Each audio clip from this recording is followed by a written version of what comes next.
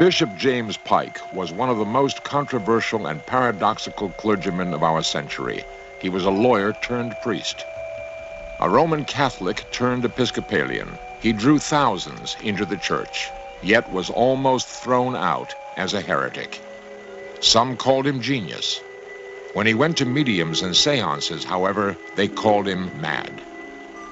At last, he faced his destiny alone in the wilderness. His personal quest was for the answer to man's oldest mystery. Hey, dickheads, like a pink laser beam of truth beaming straight from Ohio and California to your brain holes. We are your personal dickheads. We have channeled, we've started a seance and channeled our dead, suicided son's soul. That doesn't make any sense. Whatever. It made sense. We channeled our suicided son's soul. So trigger warning if you're offended by conversations about suicide.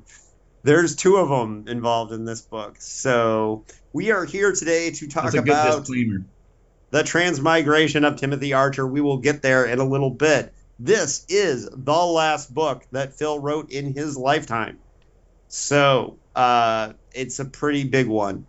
But we're going to start off like we always do with the PKD news. Well, let's do some introductions first before we. Oh, yeah, that's right. We should introduce ourselves. For the second time returning as an official co-host, me, Professor David Harlan Wilson. Welcome back. Tell the folks who you are and what you do. My name's D. Harlan Wilson. I read, I write, I sleep, I do it all. I want to note, though, in the first podcast that I was on, Divine Invasion, on 2 occasions, I said the teleported man instead of the unteleported man. All right. I want to demonstrate that I'm aware of that. Thank you. I think Larry did correct you one of the times. He did, but then I said it again.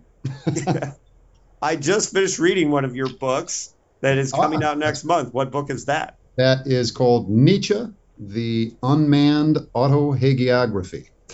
And it's the 4th installment in my series of fake biographies. The other 3 are on Hitler, Freud, and Frederick Douglass. Yeah, and I reviewed it on my blog by doing a fake biography of L. Ron Hubbard. That's right. That's right. And I appreciate that. Thank you. So I am David Agranoff. If you don't know me, I've been here since the beginning. But I have a book coming out next month as well, and that is The Last Night to Kill Nazis. On that note, for the longest, most serious introduction of all, Mr. Langhorne J. Tweed, who are you and what do you do?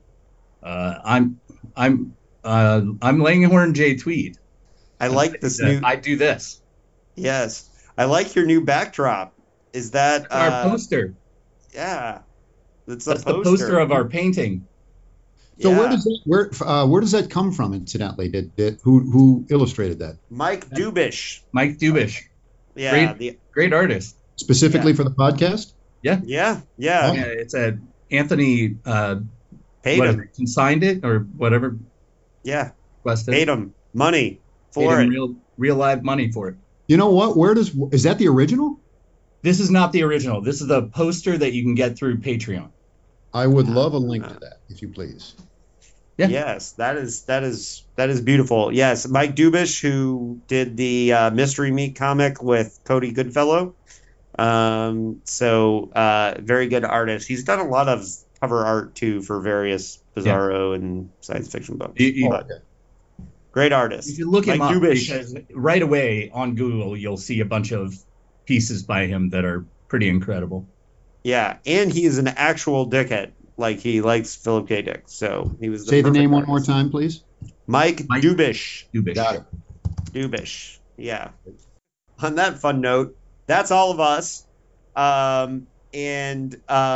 we are very excited to get to this episode. But first, we need to do one piece of PKD news, which is show related somewhat too. The number 2 item, if you search Philip K. Dick news, on Google right now is friend of the podcast David Gill's Salon article on Chat GPT and how Phil predicted it in the Penultimate Truth and the Big Noodle in Divine Invasion. So we're super proud and happy for our pal David Gill for making the #2 spot on the Google search for Philip K. Dick with this article. It's a really great article. Larry, have you read it? I have not. I knew you hadn't. So you should go read it. I read it. I'm going to have to find it anyway and put it in the show notes. So I will read it. Yeah, no, it's a great article. And we're really stoked for Gil that he had that going on. Yeah, so we're ready to talk about the year 1982. Wow. David, what was happening in 1982? You know, it's funny you should ask because you've asked 47 times before about different years.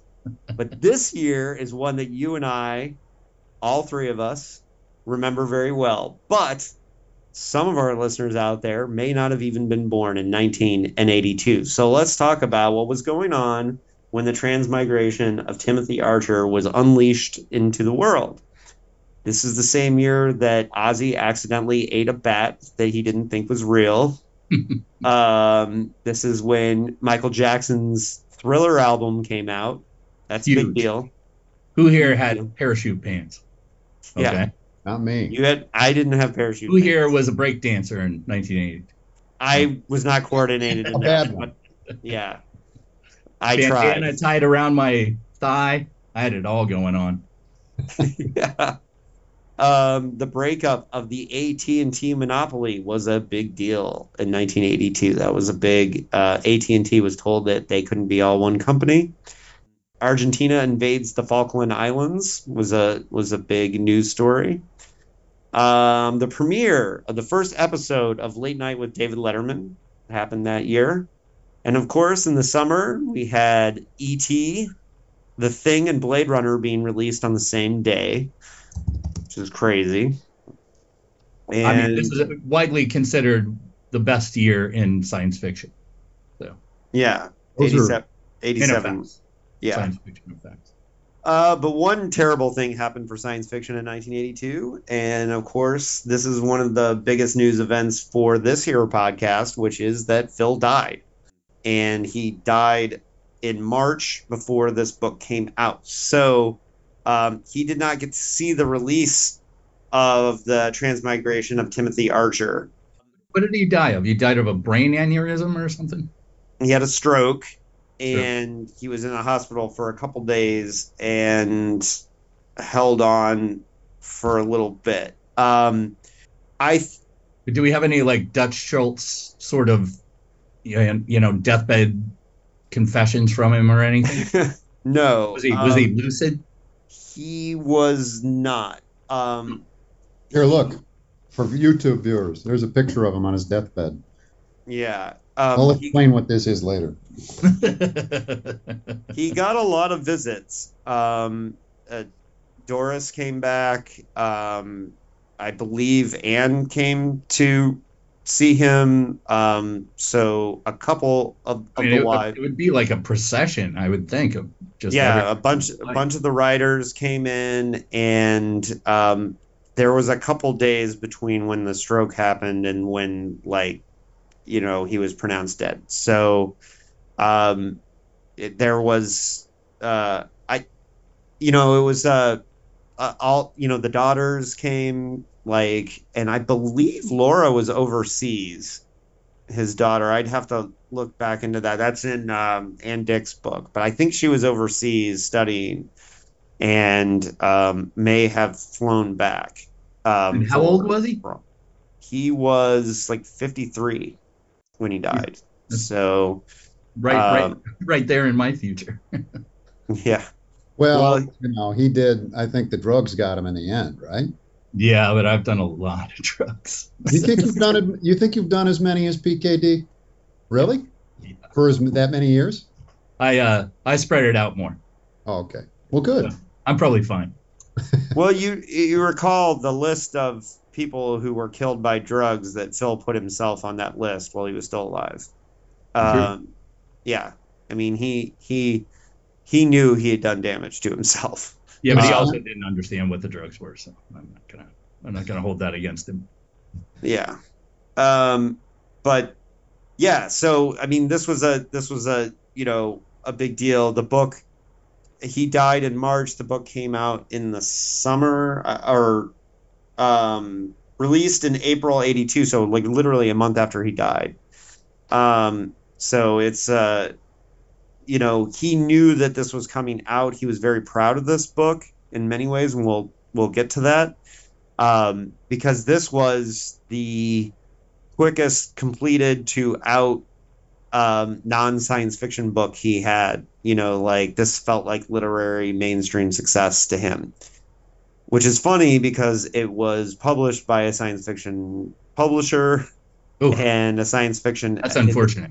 Yeah, and the same editor, David Hartwell, who did Divine Invasion. What's funny was I was editing the last episode, and I'm also looking for this science fiction anthology that has a specific story about a rock creature that's young climbing out of the mountain that it lives in, and a hard sci-fi. And it was so many of those anthologies are Hartwell.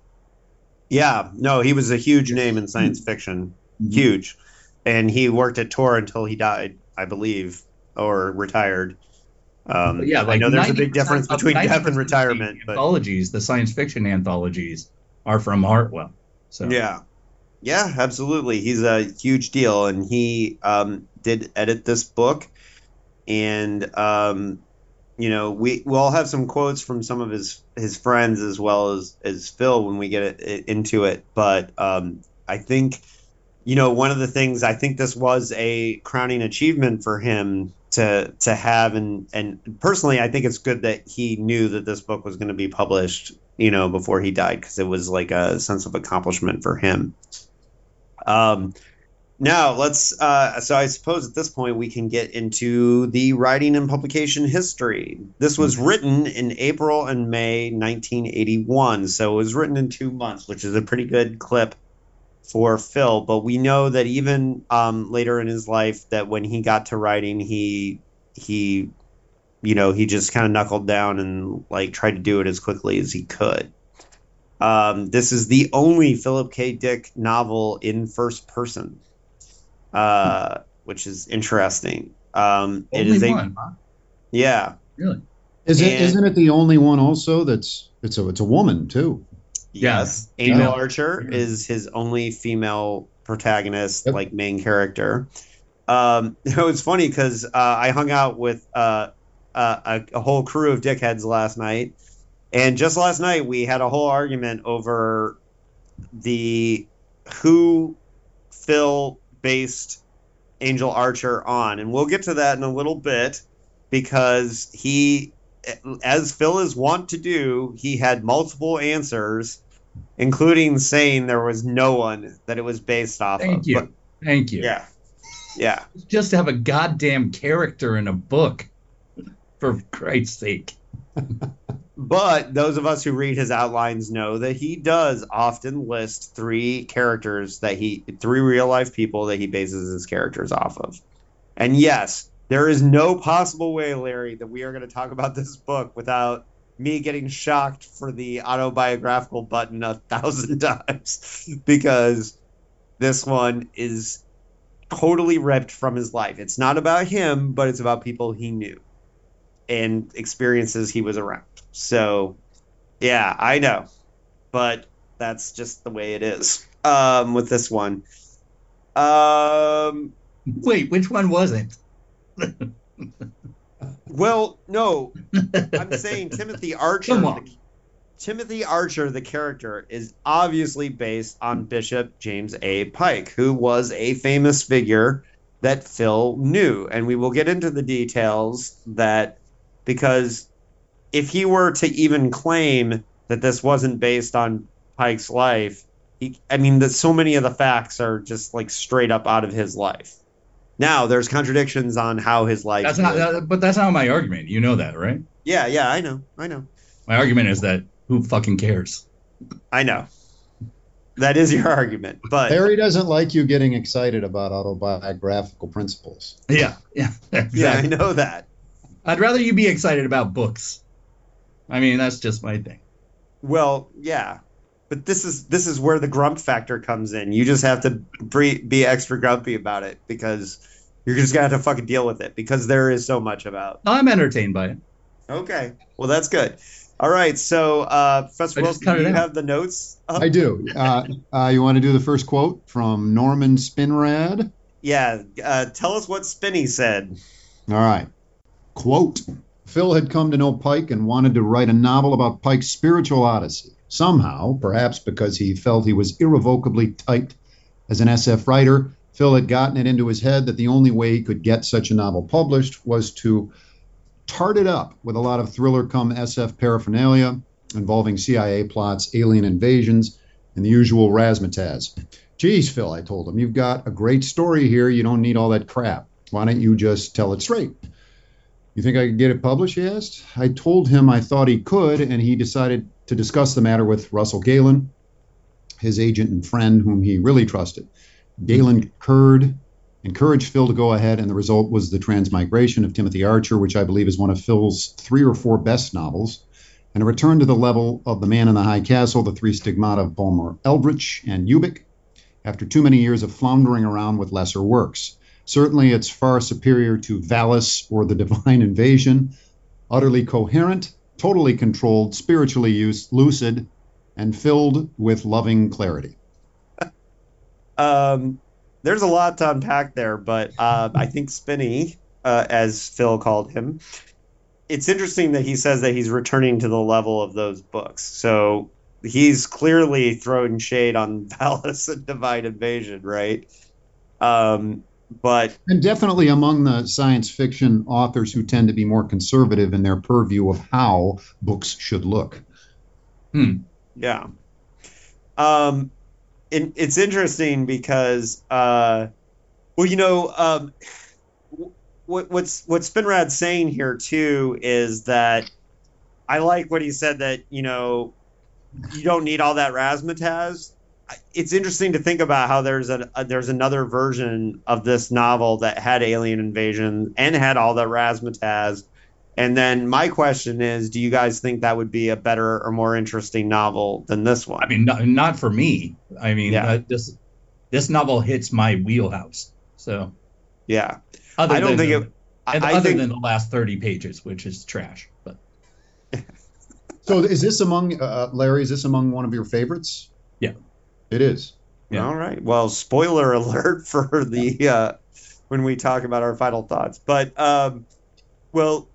yeah, it's interesting because I think if he had done all the razzmatazz, as Spinrad put it, I think it wouldn't have been so different of a novel. I think one of the things that makes it like a stronger novel is that it's not like the rest of his oeuvre, It's told straight. Yeah. It's told straight, yeah. And that's one of the things that I think makes it a little different. It's let's talk about him saying that it's utterly coherent, totally controlled, spiritually lucid, and filled with loving clarity. I don't know. I think you take out those last 35 pages and yes. So what I would say is utterly more coherent than most of his work, more totally controlled than most of his work. Spiritually lucid, I could go with that with other ones, and I would say there's loving clarity compared to some. But I wouldn't say that it's completely all those things. I just think comparatively, right? Yeah, which is fine. Yeah, probably. This is my first. By the way, this is my first time reading Timothy Archer. I had not read this. This is my second time reading. Okay. But that's it. I haven't read anything else. Yeah. Wait a sec, David. You've never read this novel before? Never read this one before reading it for the podcast. Oh, but okay. You read it before. This is your second time, right? It is. Yeah, years ago I read it. Yeah. When did you read it? Because I read it in 93 or something. Yeah, mine was mid to late 90s. Yep. Yeah. Now, did it feel like a totally different experience to you reading it now? It did. I was kind of bored. But, I grappled onto these words like utterly coherent and totally controlled.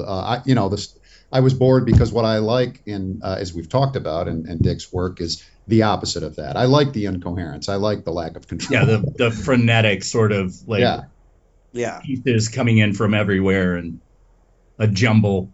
Yeah. Yep. Phil turned down a lot of money in order to write this book because he was offered a gig to write a novelization of Blade Runner. But we've talked about that. Yeah, we've talked about that. Watch our Blade Runner / Do Androids episode. Yeah, I'm not going to go deeply into that. Just the idea that... That's mentioned in the next quote. Yeah. So why don't you read that quote then? You bet. Quote, and this is from Phil. Now the payment on that novel is very small. It's only $7,500, which is just about minimum these days. It's because in the mainstream field, I am essentially a novice writer.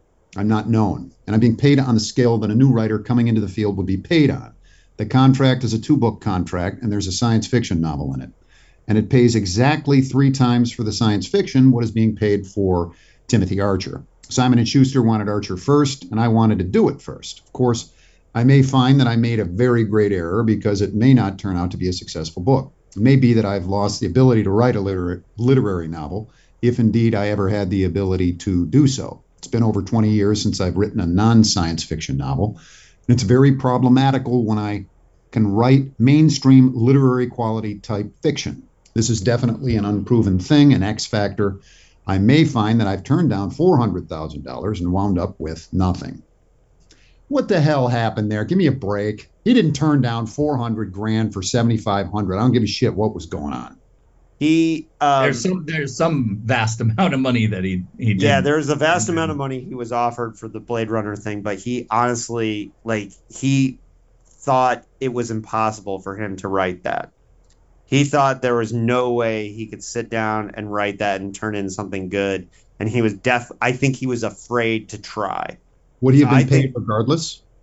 Well, he got paid for so that's why he fought so hard to get the edition that had the Blade Runner poster on it of Do Androids Dream, because he, in his heart of hearts, he didn't believe he had it in him to write the novelization. Yeah.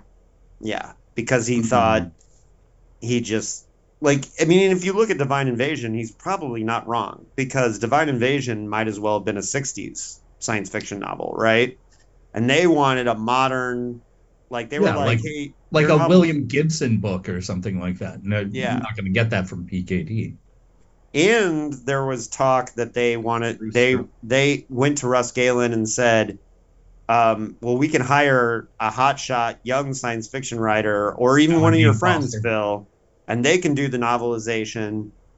And, he didn't want that because he wanted it to affect his sales. So he made the right choice for him to make sure that Do Androids Dream was the one with the Blade Runner cover.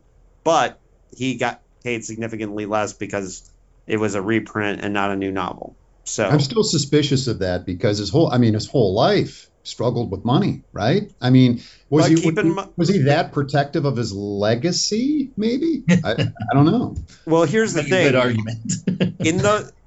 Keep in mind that in those couple years before that is when he first started to feel financial freedom. He was starting to have enough, because he was doing things like buying Laura a car. He was he had money, and so he had enough to live. What does that mean, though? When for instance, J.G. Ballard, when he died, he had $10 million in the bank. What's money to Philip K. Dick? It ain't $10 million, right? Yeah. Yeah. I mean, I don't know. I have no idea what he considered well off or decently taken care of. Yeah. It's a good question. Also, not sure. But yeah, we went into that a lot on the episode about Blade Runner. The movie episode, not the book episode. Not the Do Androids Dream episode. Yeah. All right. So PKD said Timothy Archer is essentially the third novel in a trilogy of which Valis is the first and The Divine Invasion is the second, which is sort of interesting because each book is unique. It really was necessary for me to do the novel as a projection of thematic material going back years and years and years in my writing, and stuff even as early as Eye in the Sky and Time Out of Joint. Those themes are constant preoccupations with me. They unfold by their own inner organic drive, and I don't really have the option of aborting that process and just suddenly going into a completely commercialized thing aimed at 12-year-olds. So, David, this brings up a question. And now you're still of the opinion that this is not a trilogy. Oh, me? Not a real trilogy. It's a marketing trilogy. So I don't know. That was a PKD quote saying it's a trilogy. I know, but I think it's a marketing quote. If anything, Radio Free Albemuth is more of part of Valis than well, this I mean, is. we'll find that out. I haven't read it yet, so I can't make a judgment on that. But I mean, that was thematically the religious drive in each of these books does make them a trilogy. Sure. It's a loose trilogy. I don't know that. I think that all three books kind of stand on their own to a certain degree. I think Divine Invasion benefits. God, any trilogy should be like that. We should hope. Well, I think Divine Invasion can live without Valis, but is better if you've read Valis. Whereas I don't think you need to read either of the other two to enjoy Transmigration of Timothy Archer. I don't think you have to even read any other PKD novel to enjoy Transmigration. So, yeah. And as a matter of fact, I'm sure there are people who are really interested in Bishop Pike and maybe read on Wikipedia that Phil based this on his life. And if you're interested in Bishop Pike, you could come to this and just read it for that reason, you know? That's why I'm sort of looking at this as we are now looking at a new crowd coming into this novel because this novel is so different from his other stuff. And I know we'll talk about it in the future, but it's just that, you know, this is not going to be your general sci-fi crowd. This is going to be your, I guess, more literary sort of crowd looking at this. Go ahead. One thing I thought when I was reading it, and we can get back to this later, is I'm very curious as to what, not that it's not a competent and capable book. There are lots of great things going on in there, but I'm interested in what specifically you like, because I wonder if it would have had the success, or whatever we want to call it, the aura that it has, if it was, say, Philip K. Dick's first book, or if it wasn't connected to his oeuvre. You know, in and of itself, I find it difficult to remove that Phil Dickian mystique from any of his work. So when I'm reading it, I found myself thinking, gee, I enjoy this to some degree because it's written by Philip K. Dick. I don't know if I would if it wasn't. Now, I can't disentangle myself. Whereas I'm the exact opposite. I had those same thoughts. Mm-hmm. When I removed PKD from the equation, I enjoyed it even more. Really? Yeah. Okay, good. We're on the opposite ends. That's yeah. I'm with Big D here because I don't think I would have probably enjoyed this if I didn't. No, you would have hated this. Like, I don't know if you liked it or not, but you would have absolutely hated this if it didn't have that PKD connection. You're probably right. I don't know if I would have hated it, but I probably. Oh no, you would have despised this. I wouldn't have finished it probably. No, you wouldn't have.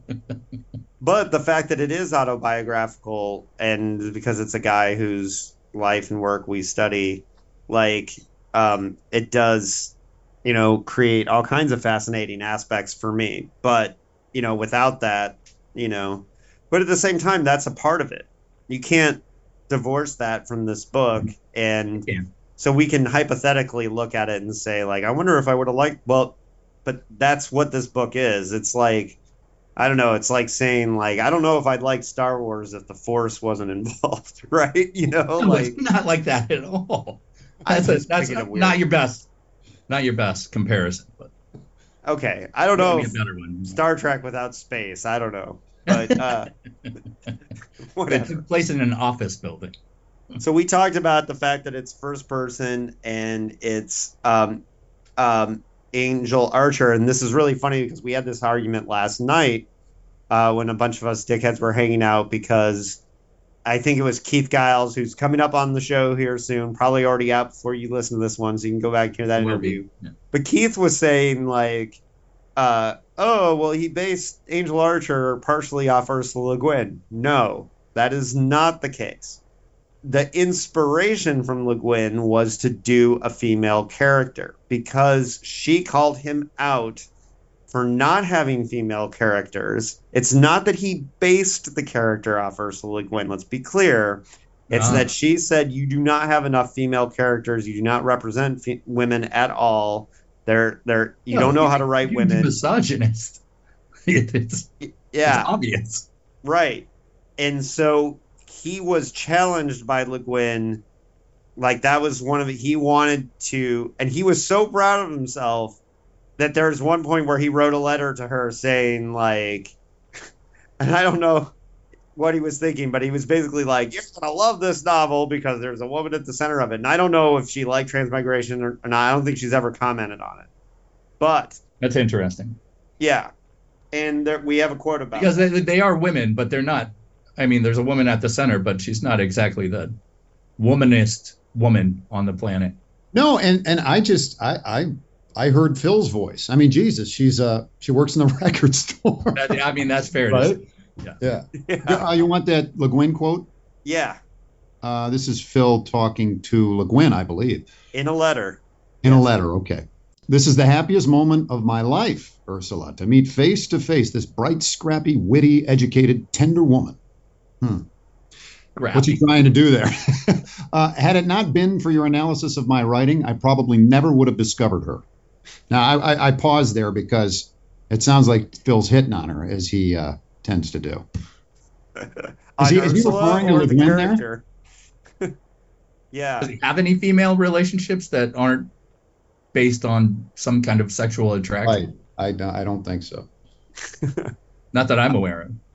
Well, one of the ones that was very important, that was not a sexual thing, was his daughter Laura, who... Well, Jesus. Well, yes. That's what I'm saying. Was that another segue? That was the worst segue ever.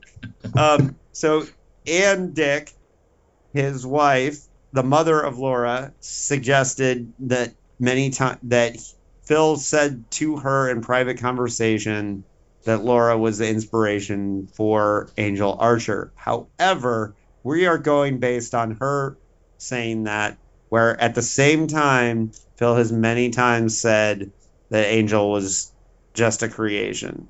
And you can see Phil saying that, right? Like, yeah, you could see him saying that to Anne, but at the same time, just to appease Anne in some way, maybe like, no, this is about our daughter, so it's cool. Or something like he would have.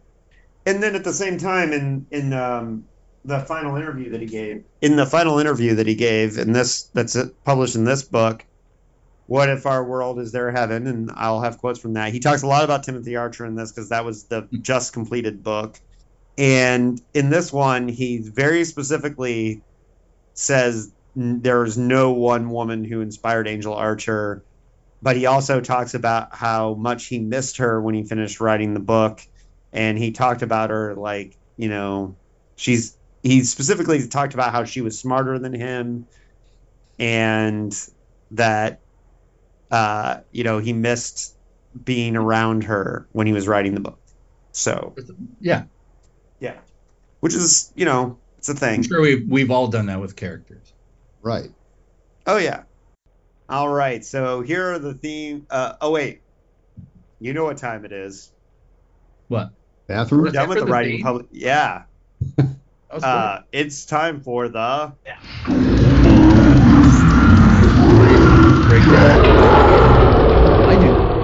Oh, yeah. Oh, my gosh. I almost don't want to know how you're going to break this down. Pretty sure this is the easiest one that we've ever had. All right, story breakdown. Yeah, Mr. Tweeter. All right, let's start this story What? Get tweeting.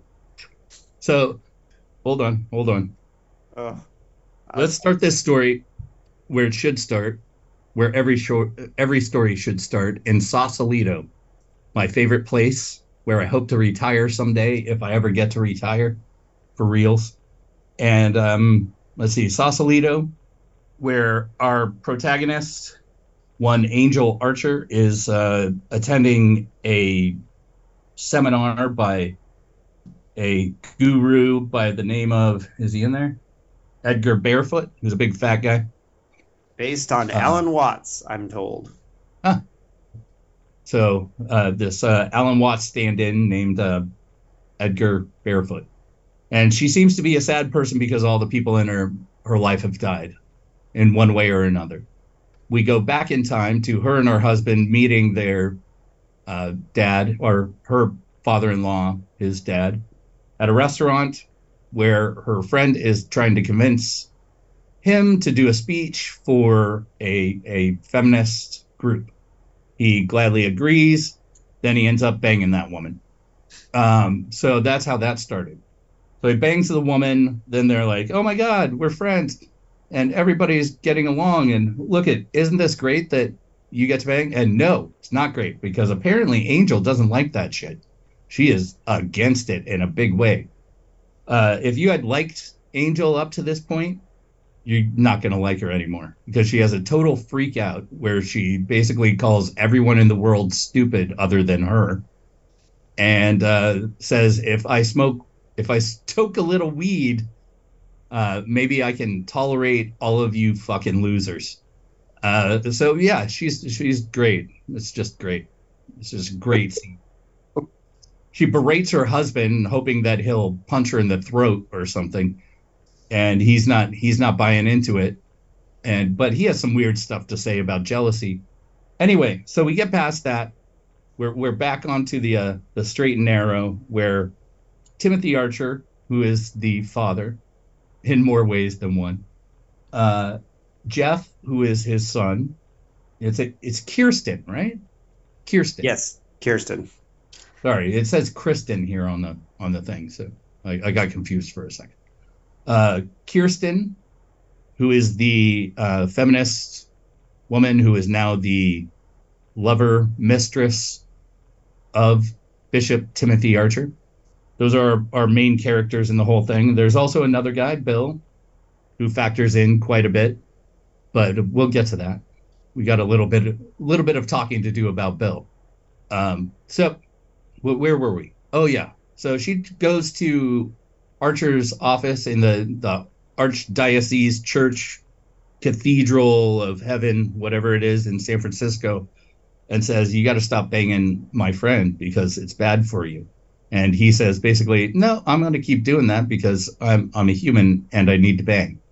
And so, yeah, well, you are a human and you need to bang, and she should know that, but that's beside the point. And then her husband gets the hots for the mistress woman, and shit gets really weird for a while.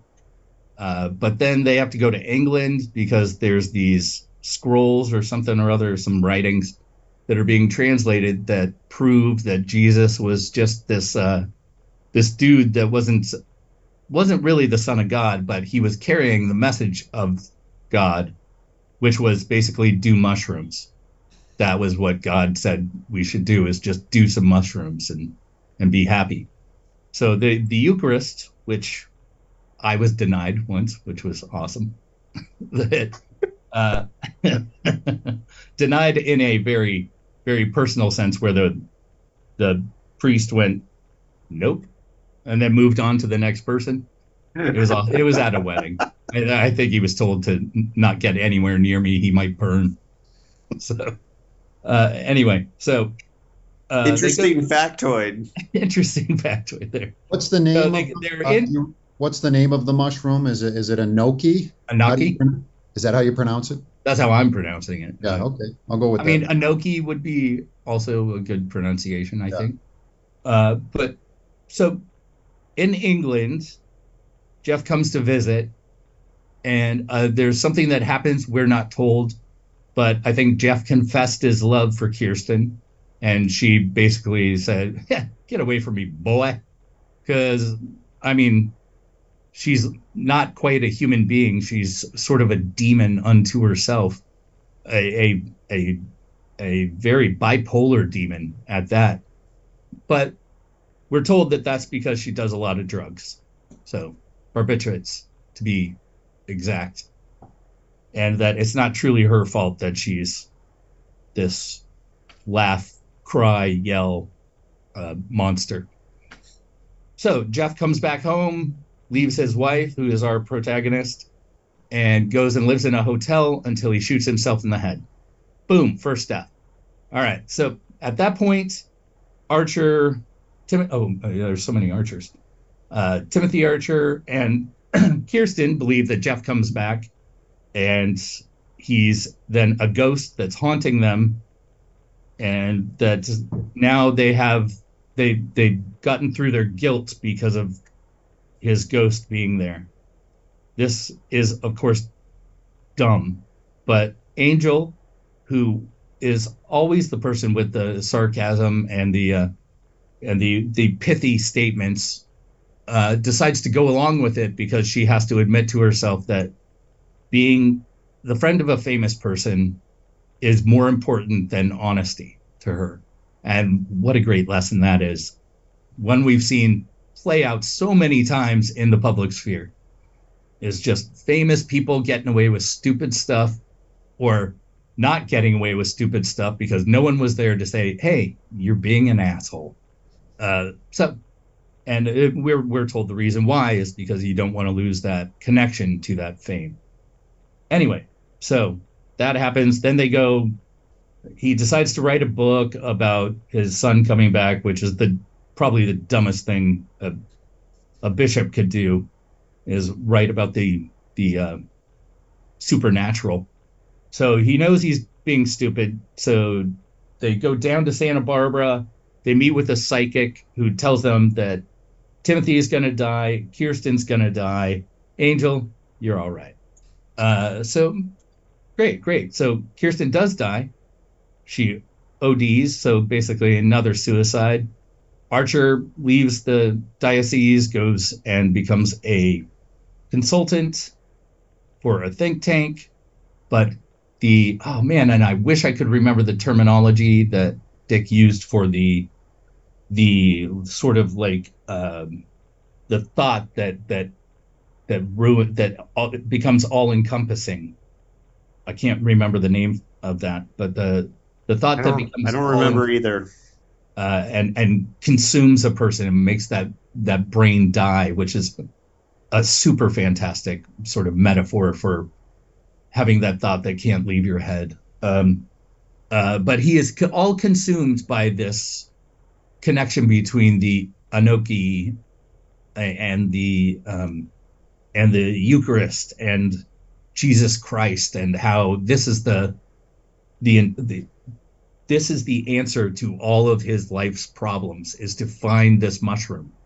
And if he consumes that mushroom, then he will truly understand God and find peace within himself. So he decides to go to Israel. There's other stuff that happens, but it's not important. It's not important. It's basically thinking about stuff and talking about stuff and our feelings and this and that. So then he's like, I got to go to Israel. You come with me, not as my lover because that's grody, but as my secretary because I need that secretary. And she says no because, and man, this is another moment of pure life getting in the way of beautiful story. But she says no because I'm afraid, because then I'd have to give up all the security I have in my current life. And so she decides not to go to Israel with him. He goes to Israel by himself, dies, and then the book ends. What a great book it was. That was amazing. Just incredible. She ends with like, am I a robot? Am I a person? Is this all there is to life, is just functioning now that all this excitement in my life is gone because it's all dead? Oh, what a relief. Then he goes on to talk about some weird shit about fucking Timothy Archer coming back in the head of the crazy kid that she thought she said she would never see again on page 100 or 103 of my edition. She said, I never saw Bill again. And that was the end of that character until she saw him again on page 118, and then again, and then again, and then again. And so we get this whole coda thing where it's like, oh, Timothy Archer is back inside the head of the hebephrenic, and he's alive again, but he's not alive again. It's just another part of his psychosis. And then this great doctor, I wrote his name down specifically because he is my favorite character in the whole book.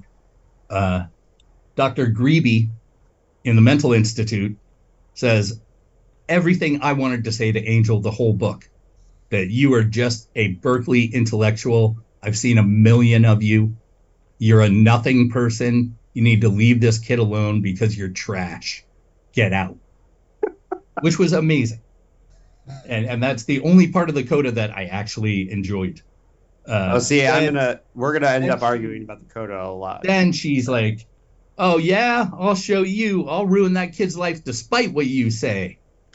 And then it basically, that's about the end. There it is. Oh, well, there we go. The Transmigration of Timothy Archer. Okay, so for folks playing along at home, these are the themes as I broke them down. Characters. That's a theme? Yeah. Real life events. Hearsay and religion. Hearsay or heresy? Heresy. Heresy, okay. Heresy. What? Always hearsay. All hearsay. Always. Heresy and religion. Random shit I liked. I like random shit I liked. That's my favorite theme of anything. Yeah. So let's start with the character, because that's everything. So we already talked about Angel a little bit, so I'm just going to move on to... Hey, let me say one thing about Angel, if that's okay. Yeah, go. You mentioned how, because this is a literary mainstream novel that Phil was dying to write. Presumably, I think at some point I read he said he hadn't written or aspired to write a mainstream book or story for like 20 years, right? Mm-hmm. But at the same time, all kinds of science fictional things work its way into the narrative. And you mentioned how later in the book, when Angel is, forgot what the context is, but she equates herself with, Dick's beloved androids, essentially. It's on page, real quick, on page... It's actually what I called the end of the book. It's page 214. Okay, I got it. Yeah, it's on 213 and 214. 214. And she uses the word machine, like 10 or 20 times in reference to herself in one paragraph. Yeah. Yeah. I thought that was a beautiful passage. Yeah, that's one of my favorite in the book for sure. Yeah. So my point is there's always sort of one thing, of course, distinguishes something as science fiction is technology, right? And in that passage, she sort of technologizes herself and equates it with death. Like she's dead inside because she's truly dead. Yeah. Amazing. Yeah, I'm fine with if you want to read the passage too, or if you think if you want to read that whole thing, I'm down. All right, here it goes. And I do have a quote about Laura when you're done. Okay. The soul I lost during that week did not ever return. I am a machine now. Years later, a machine heard the news of John Lennon's death, and a machine grieved and pondered and drove to Sausalito to sit in on Edgar Barefoot's seminar, because that is what a machine does. That is a machine's way of greeting the horrible. A machine doesn't know any better. It simply grinds along and maybe whirs. That is all it can do. You cannot expect more than that from a machine, etc., etc. That repetition is actually a literary technique. Poe used it all the time. I use it all the time in my writing too. And I mean, look at Dick here. In the end, he finally did what he wanted to do. Yeah. Well, yeah. I think that is a great passage, and it really kind of speaks to, like, Angel kind of self-reflecting in a way that kind of meets up with that whole idea that she's being told you're just a Berkeley intellectual. She's like kind of self-disparaging herself there, which is interesting. So I'm going to read some quotes from the final interview, and this is "What if our world is their heaven?" Final Conversations of Philip K. Dick, and that title is a reference to the book that he would have written next, The Owl in the Daylight. Yeah, so this is from the final interview that Phil gave a couple months before he died, and they're talking about Angel Archer as a character and the novel. Okay. Timothy Archer.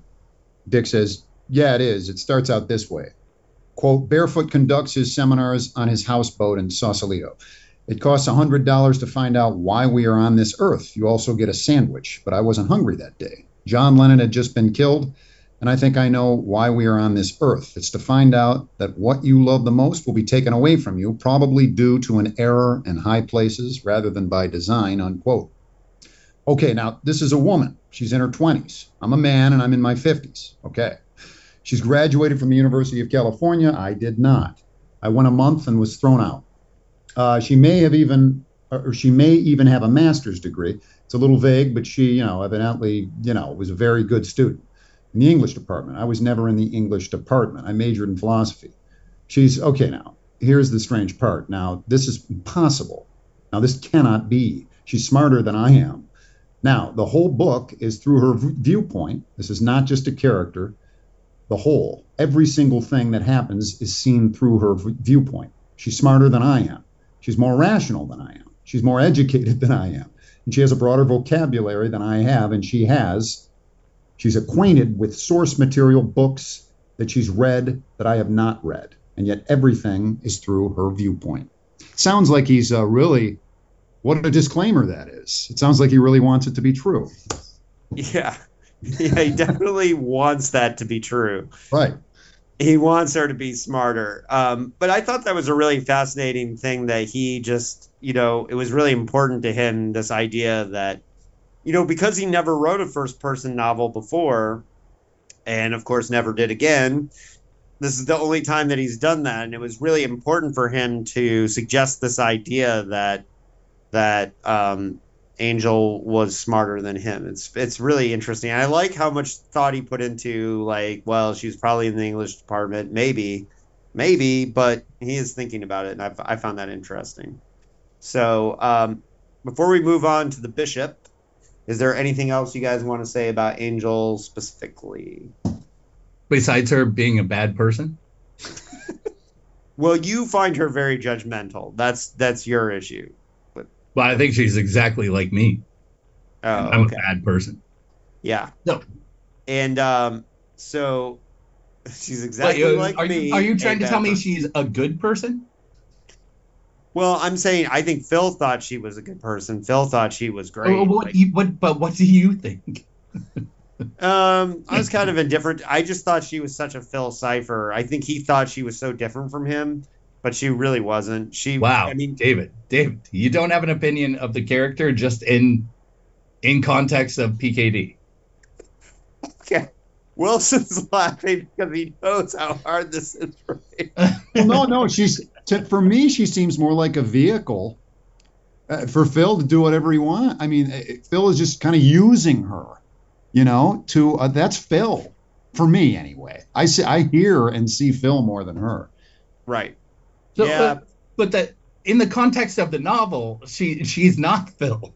Yeah, that's true. That's true. And you're right. Like when she's talking to that doctor that you mentioned, she's a prick. She's being a prick on purpose to that doctor. Yeah. Right. Yeah. She needs to establish every conversation she has. She needs to establish that she is superior to everyone else in the room. Yeah. That is her entire character.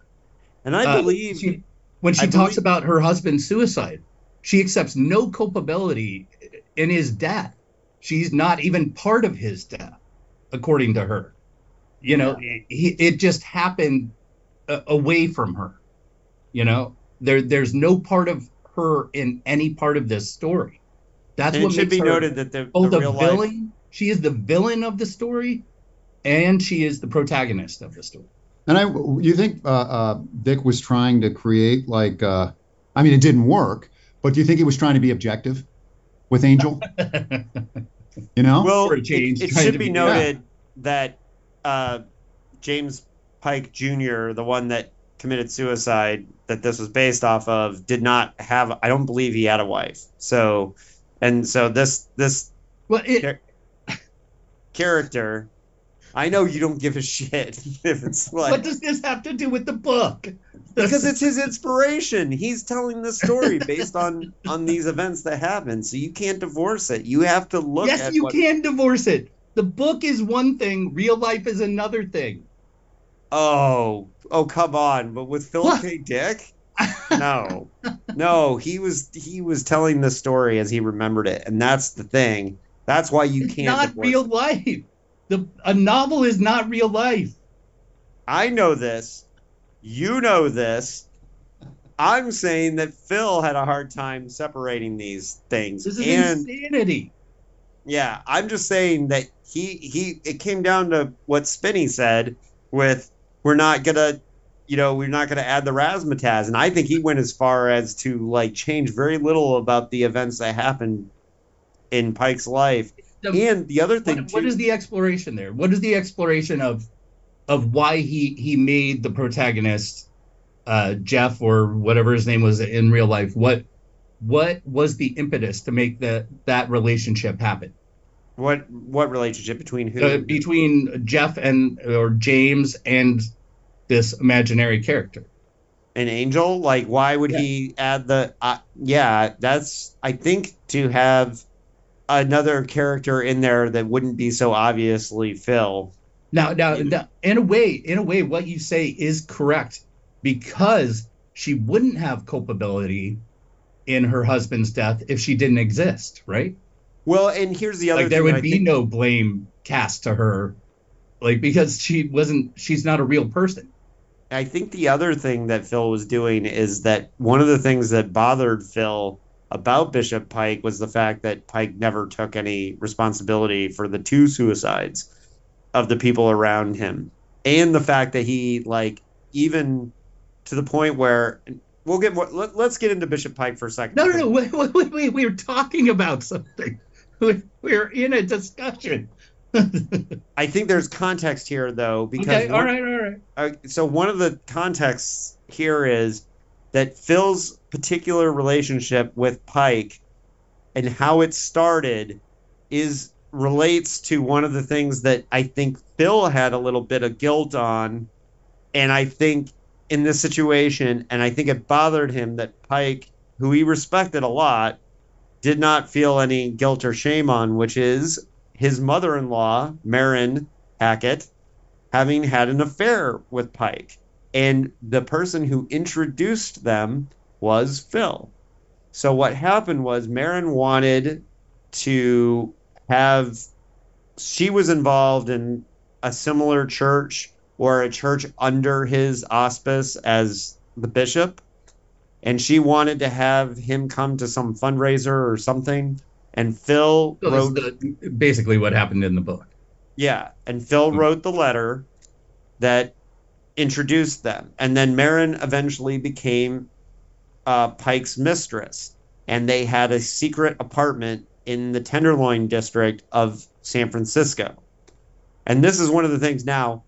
It's funny because just before this, we came on, and we'll probably put links to this and we'll use audio for this. There was a TV show in the late 70s, early 80s that was like the occult TV show on mainstream. One of them. I mean, there was a couple back then. But. It was a show called In Search Of with Leonard Nimoy, and they'd do stories about whatever occult things or ancient aliens. It was ancient aliens before. It was the ancient aliens of that time. Yeah. Basically. Right. And 1 month before Phil died, they did an entire episode about Pike. And they got a lot of details wrong if you know the actual history of Bishop Pike. And including one of them, they said that Marin Hackett committed suicide because Pike wasn't interested in a romance with her. Really? Whoa. They got it that wrong, huh? They got it that wrong because not only were they having an affair, but they had a secret apartment and they were completely dependent on each other. So and it was what's in the book. Now, the way they could say we got it right is that Marin wanted Pike to leave his wife and marry her. Well, see, that is not in the book, that he was still married. I mean, according to the book, his wife had died, so. Yeah, and that they changed. Just an easy out for Dick to tell the story without that complication. Yeah, in real life, he was still married, and he had another assistant that he eventually had an affair with after Marin killed herself, and he did divorce the first wife and marry that woman before he died. That episode. Well, she's the one that died with him, right? She actually survived. Oh, she survived that. Okay. She survived in the desert, and he didn't. So because he sent her to go get help, and then she managed to make it back. And she's interviewed in the In Search Of. Okay, but all this to me begs the question: would it have benefited the story if PKD had just made himself instead of the Angel character? Well, doesn't he kind of do that in Radio Free Albemuth? I have no idea. I haven't read it. All right. One thing that came to my mind when you guys were talking is that the image of PKD hiding behind these characters, specifically in the Archer novel. Now, What do I mean by hiding behind the characters? I mean, in part, I think he wants us to. Well, again, now I'm falling into David's biographical trap. Get sucked in. Let me. I'll try it. I like the idea of him trying to, create authentic characters, but failing to do so. Yeah. Yet at the same time, kind of being conscious of the fact that he's failing to do so and sort of gleefully hiding behind them, but not. Yeah. Well, that's the quote. I think that's adding intent to what's ultimately what you say is a failure. Right. I don't think there's intent behind that.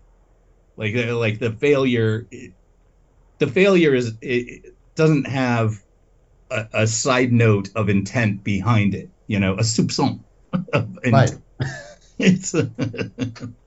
It's just failure at that point. So he's trying to hide behind these characters, as many authors do. I mean, there's so many authors that have their analog as their main character in a story, but he's doing it in a way that I think hurts the story in this novel. So you think it would be more effective if he more visibly, I guess, used himself?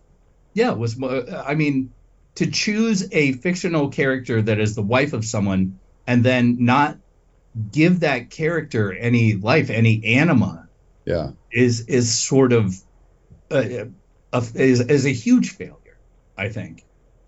Well, and I actually think it would have been more dramatic if Pike was or Archer was married like Pike was, because that added to it. Because here he's on trial for heresy, and he's got he's having an affair with a woman and has an apartment in the Tenderloin. But that's a story he just threw aside, as well as the heresy case. Well, and part of it is that very few people knew about the affair. Phil happened to know about it because it was his mother-in-law, right? And so he had some secret knowledge here. And one of the funny things is that he was really disturbed by Pike's death. And I would be thinking, I'd be more disturbed by the fact that your mother-in-law committed suicide over an affair with this guy. Why would you be so upset that he went and got himself killed in the desert? But, that to me makes sense. But there's familial ties, and then there's sort of a tie of respect or admiration for someone, and that tie of admiration and respect is sometimes going to be greater than familial. Well, part of Pike's death being like kind of affecting Phil is because it came on the heels of it all happened bang bang boom with the mother-in-law's suicide, one of his cats died, Tony Boucher died, and then that's why 1967 he didn't write a novel until Galactic Pot Healer in November, because he was going through like a lot of this stuff. It was the suicide of so Pike didn't die till 1968, I think, until the next year, till after he'd written Galactic Pot Healer. What a great jester response to that is to write Galactic Pot Healer after all that tragedy, to write a very funny novel. Book, yeah. Oh, absolutely, yeah, yeah. So, do you know to what? I mean, I remember reading somewhere that didn't, just as Bill Lundberg thinks that Archer is sort of singing through him, didn't Phil think that Pike was inside of him or something, or that he could access him? Manifest in him? I don't know that he says anything about that, but we do have a good quote on page 58 of the final conversation.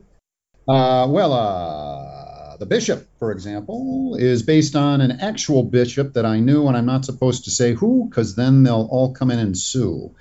There's a big disclaimer in the front of the book. It says, "Warning, this book is utterly fictitious, and none of the people ever existed, and if you think otherwise, you're wrong," unquote.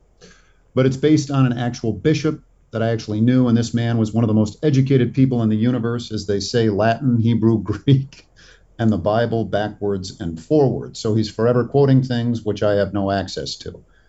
Well, now in that case, I simply look them up. I mean, I just simply get out my Bible and get out books on the Bible and stuff like that. And I remembered my actual friend, but with her, there's no model.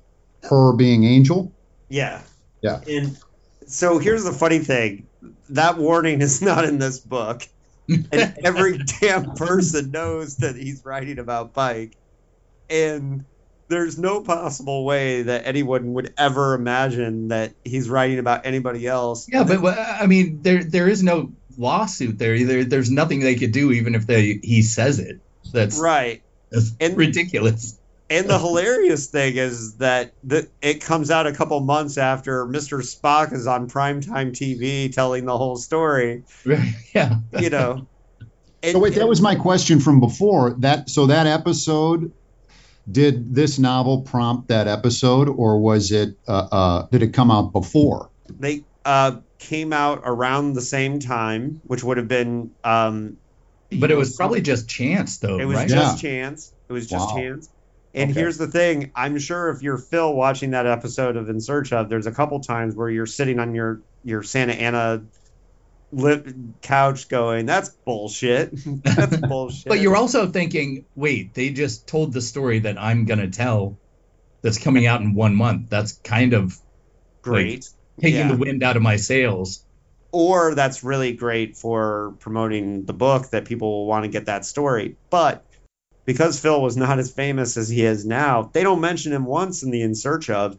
I think if you were doing an In Search Of now, plastered all over the thing. It would be all about like Phil going to the seance and like, you know, doing all that, and you know, his mother-in-law being the one that he had the affair with, and you definitely, if you did it now, Phil would be all over the fucking thing. Yes. So, and this novel, they would probably mention that this novel 100 times as well. Yeah. And so if you did In Search Of now, you would definitely you would have that involvement. So okay, so let's see if there's anything. So the gas station scene, I think, is really interesting for setting up Bishop Pike, because that's the whole thing that shows that he's famous.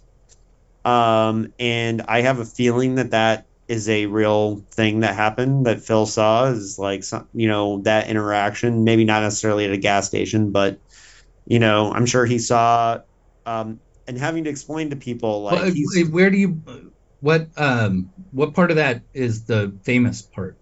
Hold on, I'm pull it up. To me, it just means to me, it just showed that he was a distracted man who didn't have time for tangible objects. Yeah, which is important, but it's also so it shows that objects is redundant. But yeah, he's like the attendant's like, you destroyed my pump, right? And he's like, I did. Yeah, but he's like, this is a great man. He marched with Martin Luther King. He's the friend of Robert Kennedy. The part where he gets away with it. Okay. Yeah. I see what you're saying. Yeah, and then, this just shows that like, it's funny because he was famous. Fame has its benefits. Well, it's also showing that he was famous in some circles, but some people didn't know him. He wasn't like, it's not like he was Brad Pitt out there where everybody's going to know who he is. I guess that for the era, let's say Steve McQueen, like they don't, but at the same time, he's famous enough that you could be like, oh, he marched with Martin Luther King and all that. So, which is, I thought that was an interesting scene, a really important scene. The heresy trial, was mentioned as early as page 17, which I was surprised by. Yeah, but it's gone by page 45. Right. But this is the way where it connects to Valis the most, the debate over if the Holy Ghost was in fact the form of God, equal to Yahweh and Christ, surely he would still be with us. And the fact that it's funny because Pike was, known for being on trial for heresy, but what I think is interesting here, and what's one of the most interesting things that Phil can do for people who maybe studied Pike or are interested in Pike, is that Phil was actually having these conversations with Pike. And one of the things that Bishop Pike in real life, was controversial for is this whole thing that, I want to go to Israel and prove that God was either real or that Jesus was real or not, and all these things.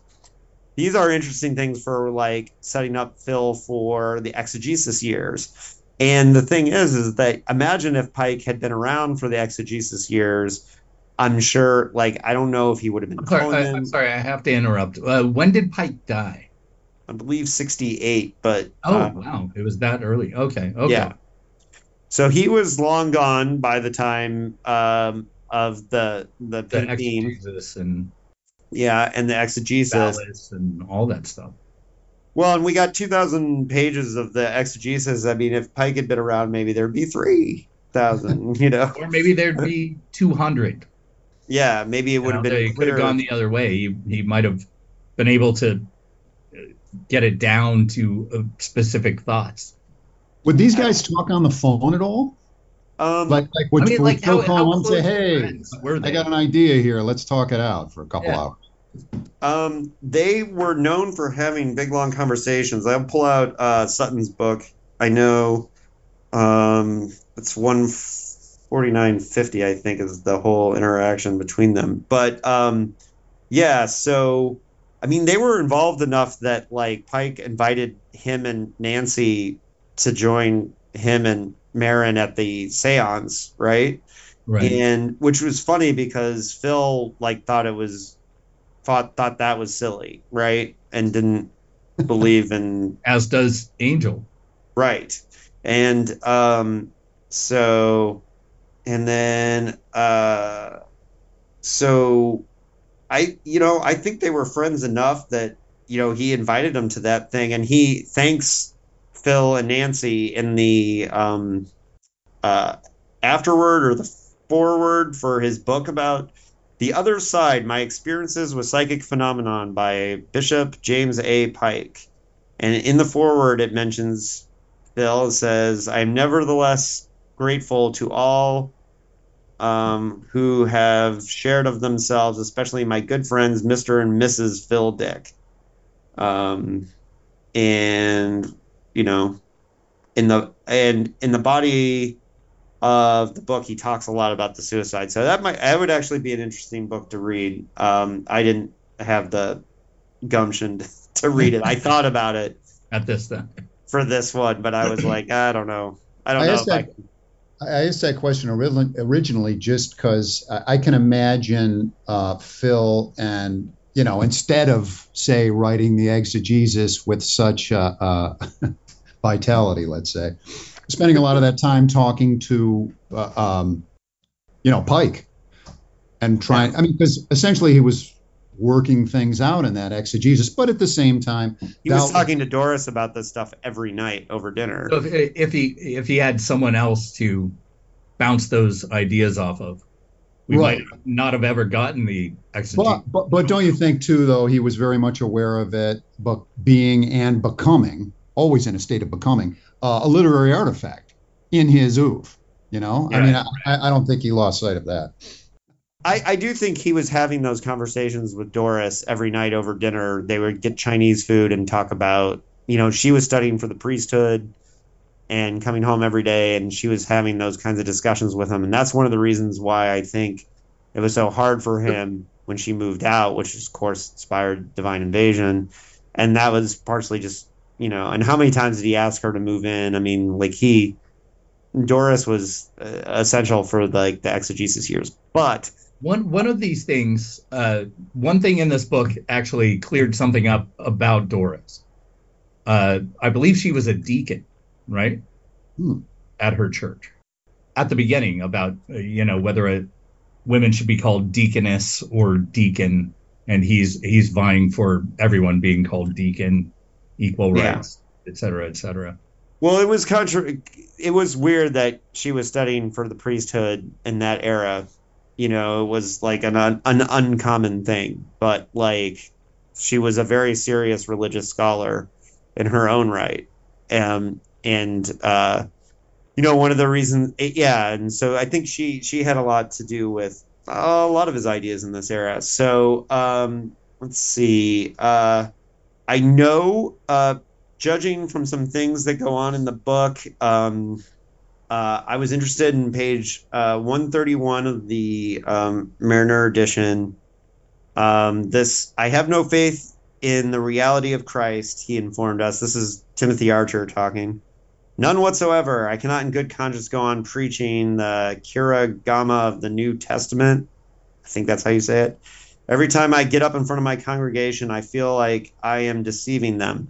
If you watch the In Search Of, this is straight out of his final, this scene, there's a recording of it. That he got up and spoke to the church and gave his final, speech. So to his congregation? Yeah. And so this scene, they have a excerpt of the recording of it on the In Search Of. I don't know if it's an actor. I think it's his real voice. And it's kind of funny, it was a pretty big deal that Pike got up there and was like, I feel like I'm deceiving all of you and I got to step away.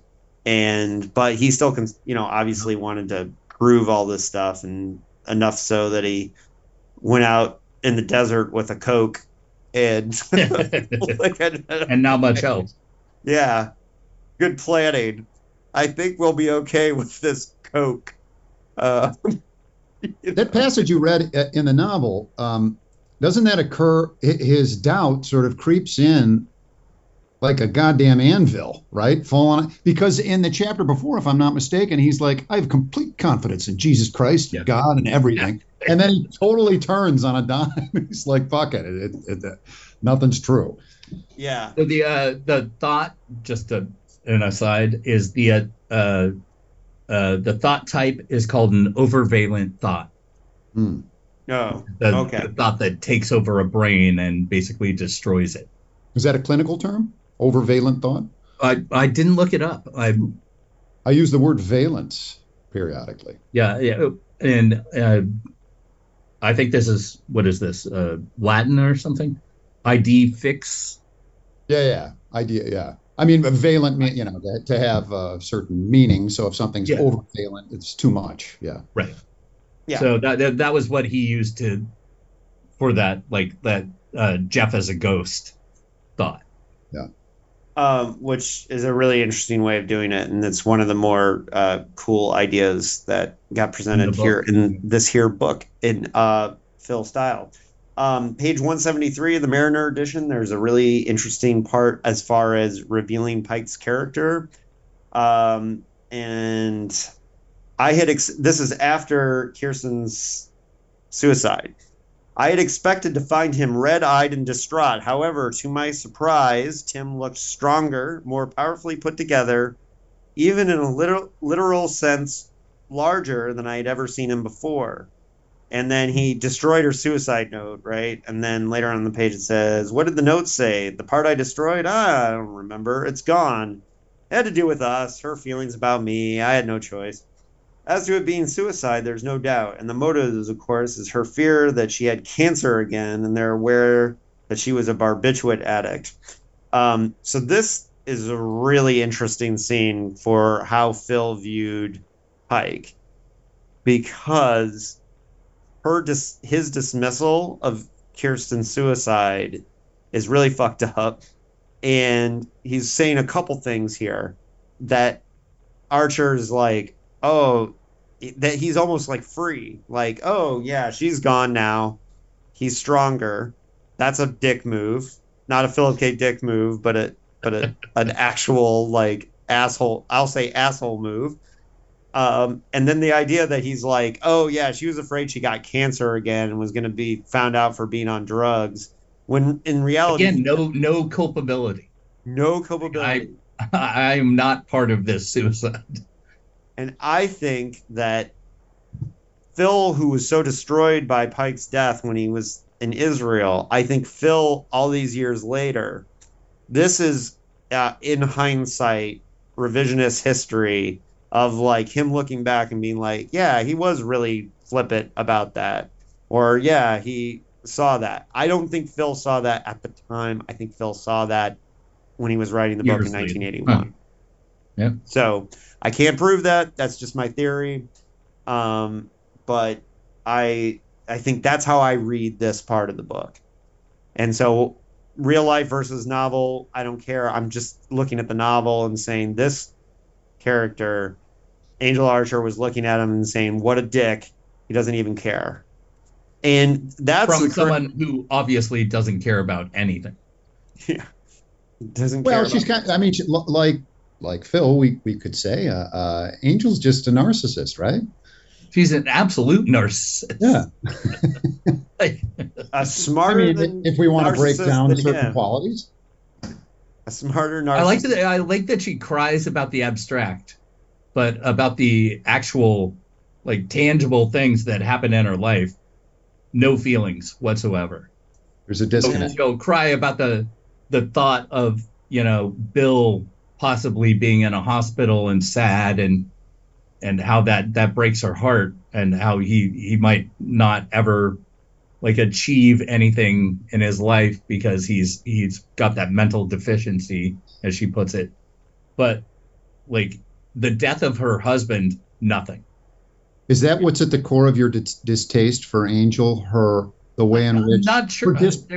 I think it's many leveled, my distaste for Angel. But you're right. There is a disproportion. Where Angel hurt you. She does seem to have a disproportionate means of reacting to things in a way that is not always, that you wouldn't expect, right? Now, I do have something from the coda, but we can save that to talk about the coda. And other than that, I'm done on Bishop Pike / Archer as just a character. I have one kind of funny thing that I want to mention, and it's the I never saw Bill thing again. Yeah. So he literally in the book it says, I never saw Bill again. We see Bill about 5 more times after that.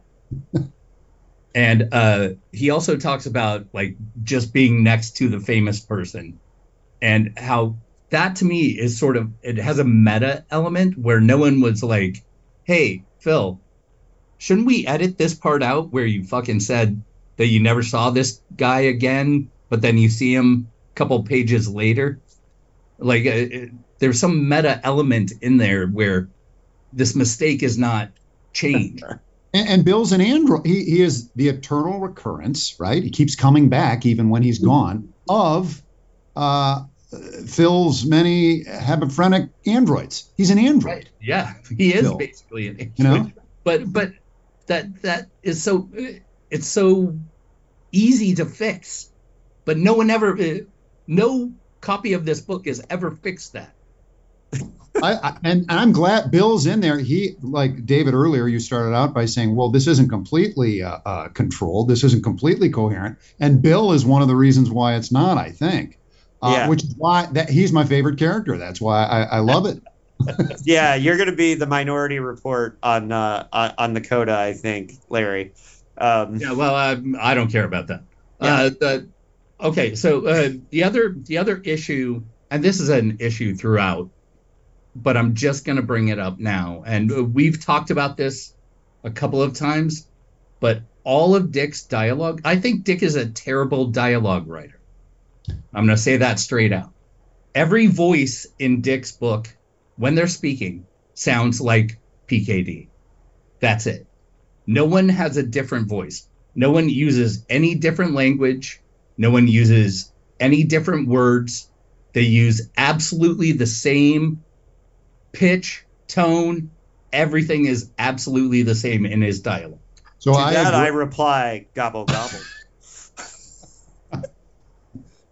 Now, also, I tend to agree with Larry quite a bit. In fact, I've had many conversations with many people about I don't this disagree issue. with Larry either. I'm just However, kidding. I just wanted to say gobble, gobble, because that's one person who did speak differently. But no, there are exceptions too. Like Tagomi, of course. Tagomi, for instance. 45 novels. There's bound to be exceptions. Right.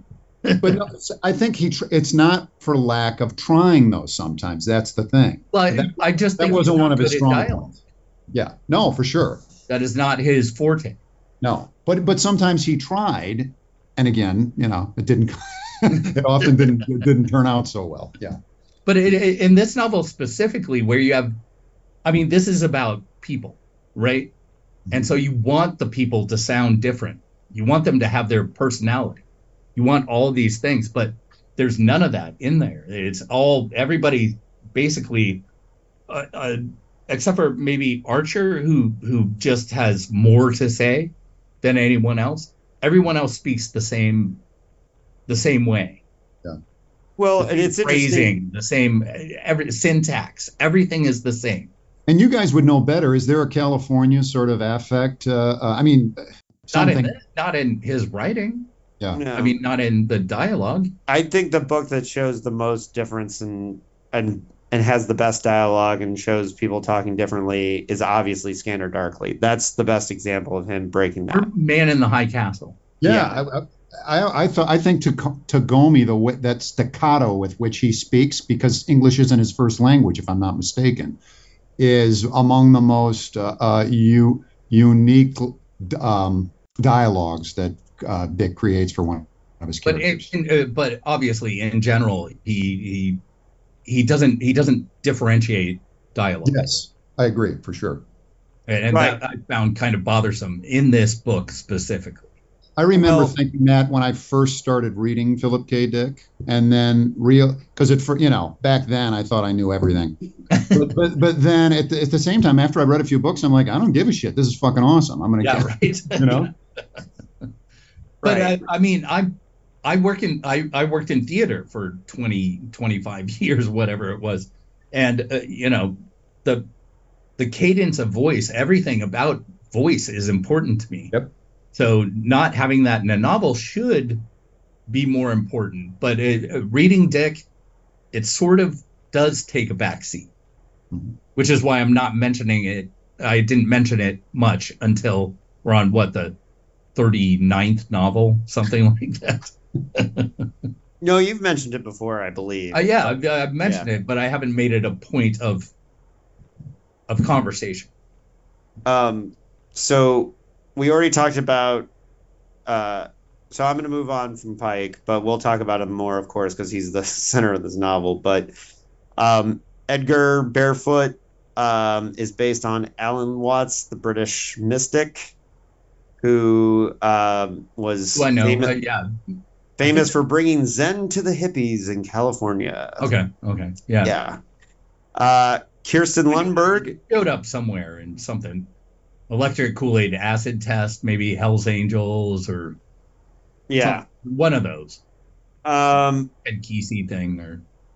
So page 33 is important for the introduction of Kirsten Lundberg, who is based off Marin Hackett, the mother-in-law of Nancy.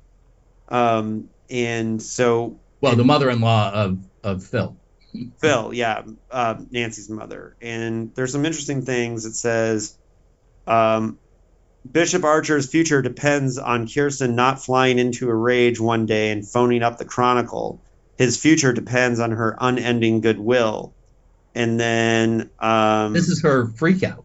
Yeah, and then Jeff, her husband, says, Kirsten is on reds. You don't know that. I suspect it. Her mood changes. I've seen her take them, yellow jackets, barbiturates, sleeping pills. Everybody takes something. You smoke grass. Yeah, and then, so this is an interesting thing because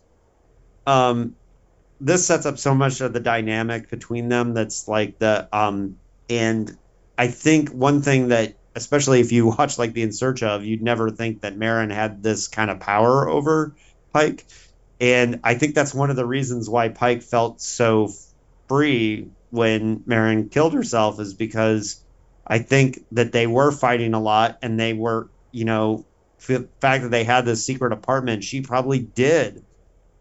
She could have ended his everything by just making a phone call. And so I think this scene is really important and explains why later Pike doesn't seem to be so bummed that his mistress has committed suicide. It's because he probably, I don't know, I'm just reading into this, but I think that's... But this is all supposition. I mean, this is all... Sure. One character, sort of creating a scenario, but you think that's what the actual scenario became? Yeah, and my thing is that Pike / Archer had these two suicides in his life.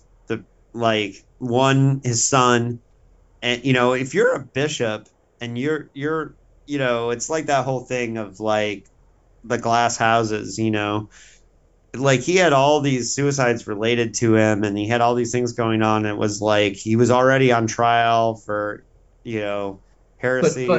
But also power breeds a certain type of ignorance. Yeah.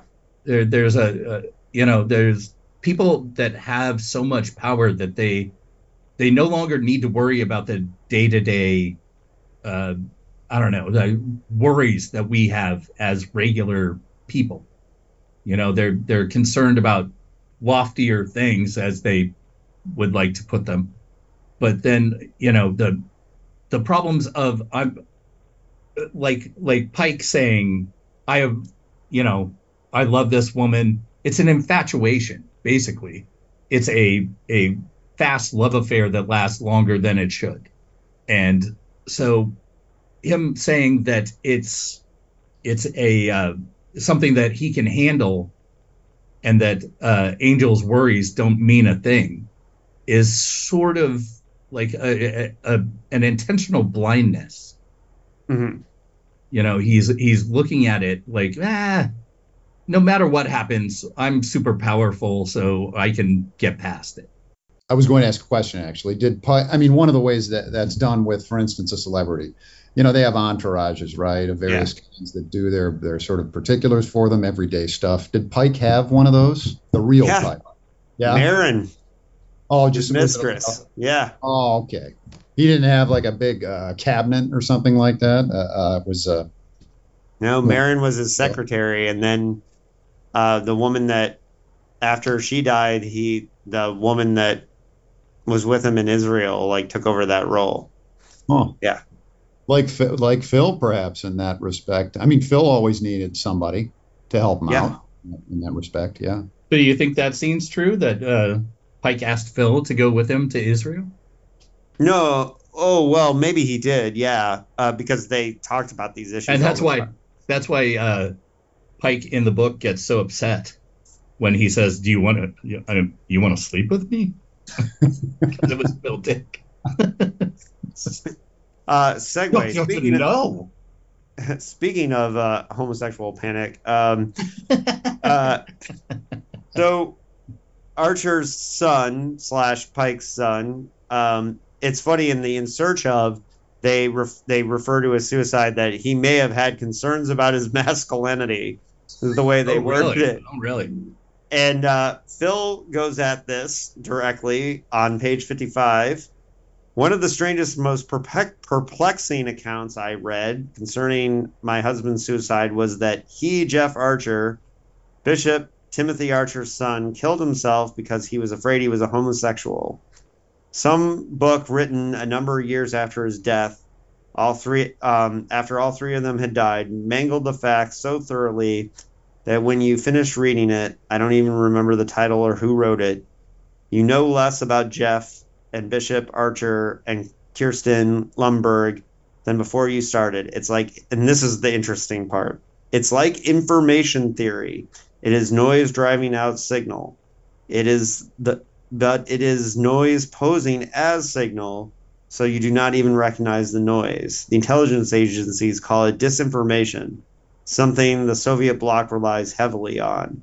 If you can float disinformation into your circulation, you will totally abolish everyone's contact with reality, probably your own included. That's the entire world now. Exactly. Yeah. That's probably the smartest part of the book. Yeah, right. And it's what you just read is it's very science fictional, isn't it? Mm-hmm. Yeah. Dystopian futures and indicative of the degree to which we now live in a science fiction novel. Mm-hmm. Yep. I believe somebody once wrote that the science fiction novel's dead now in the 21st century because of this idea. I don't remember who that person is. That's one of my theses. Yeah. I mean, that's not particularly unique, you know. Yeah. So, long time. The beginning of this novel is amazing. Dick, we talked about in the last episode how he obviously had charm. He puts that charm on the page in the first 30 pages of this. That old vagina joke. The vagina. It's not about an old vagina. It's an old vagina joke.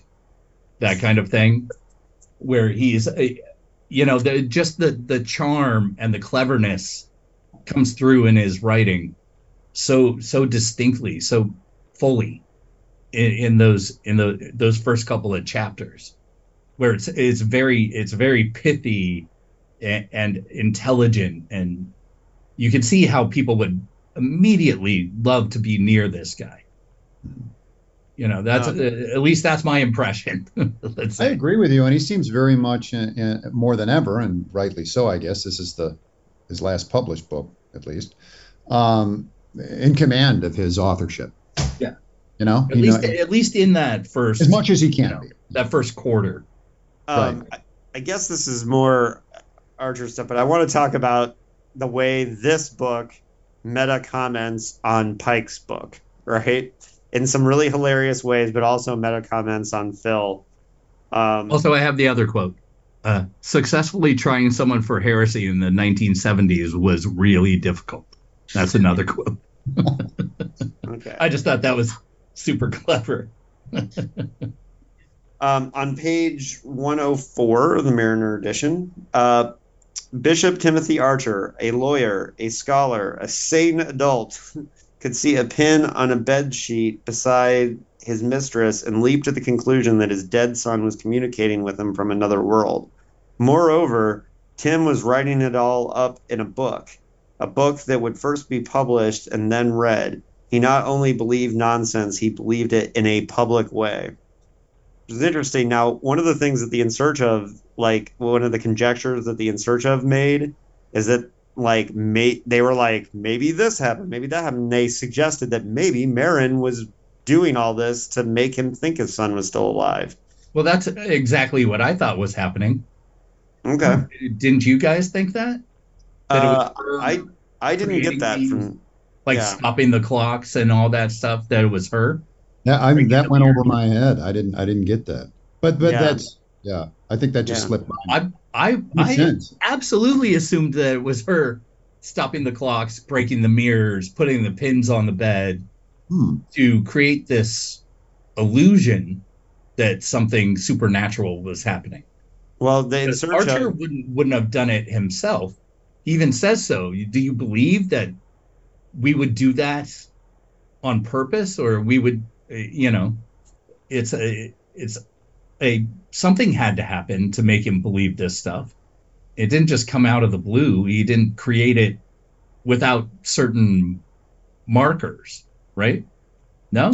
Well, he's probably, he loves to cultivate ambiguity too. Are you talking about Dick? Or I'm talking about Dick writing that in as a potential explanation for what's going on, but not confirming it.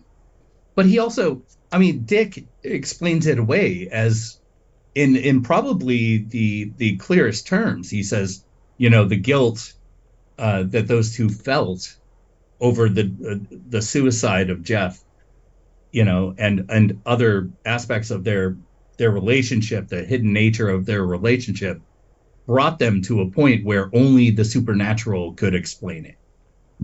It could relieve them of those feelings. You got it. You're killing me. Well, honestly, killing me here. Because I'm going back to the book. He's trying to move on, but no, I hear what you're saying, Larry. And that part, so I remember now that you mention it, repeatedly there are these, the image of, for instance, the pin going in the fingernail, that's like, for me anyway, visually, that's tantamount to, fingernails on a blackboard. That is not an image. But it's not something that actually happened. There's no evidence of that happening. Right. What he says is that the evidence is a pin being on the bed. So it's not that happened. It's that she said it happened. Right. But I'm saying he repeatedly implants that image or puts, plasters it on our mind screens, right? Right. I remember it like 3 different times. Yeah. And, but for my part, for whatever reason, I didn't pick up on that as a clue. That's all I'm saying. I think what you're saying is there's a thesis, an argument, and you have evidence to support it. All right. Well, back to his book. Yes. Go ahead. Hey, by the way, David, what's the name of Archer's book? I can't remember it. Well, that's exactly what we're about to talk about. So here's the thing, like the book that actually got published in the world was called The Other Side, right? And was like this scandalous best-selling book about how he communicated with his son on the other side. Now, on page 164 through 167 is the whole scene where Angel is talking to Pike about the book, and Kirsten comes up with a title. What do you think of the title? Hear Tyrant Death. And I wrote with my highlighter, bad Phil title. Right. Exactly what I thought. Exactly. And this is, of course, a running theme on our show, is the bad Phil titles. And I thought he was kind of making fun of himself here. Absolutely. Yeah. That, like, oh, do you like this title that I came up with? I think he probably Hell no, I didn't like that title. No one likes that title. I bet Hear Tyrant Death was really a title that he suggested to Pike.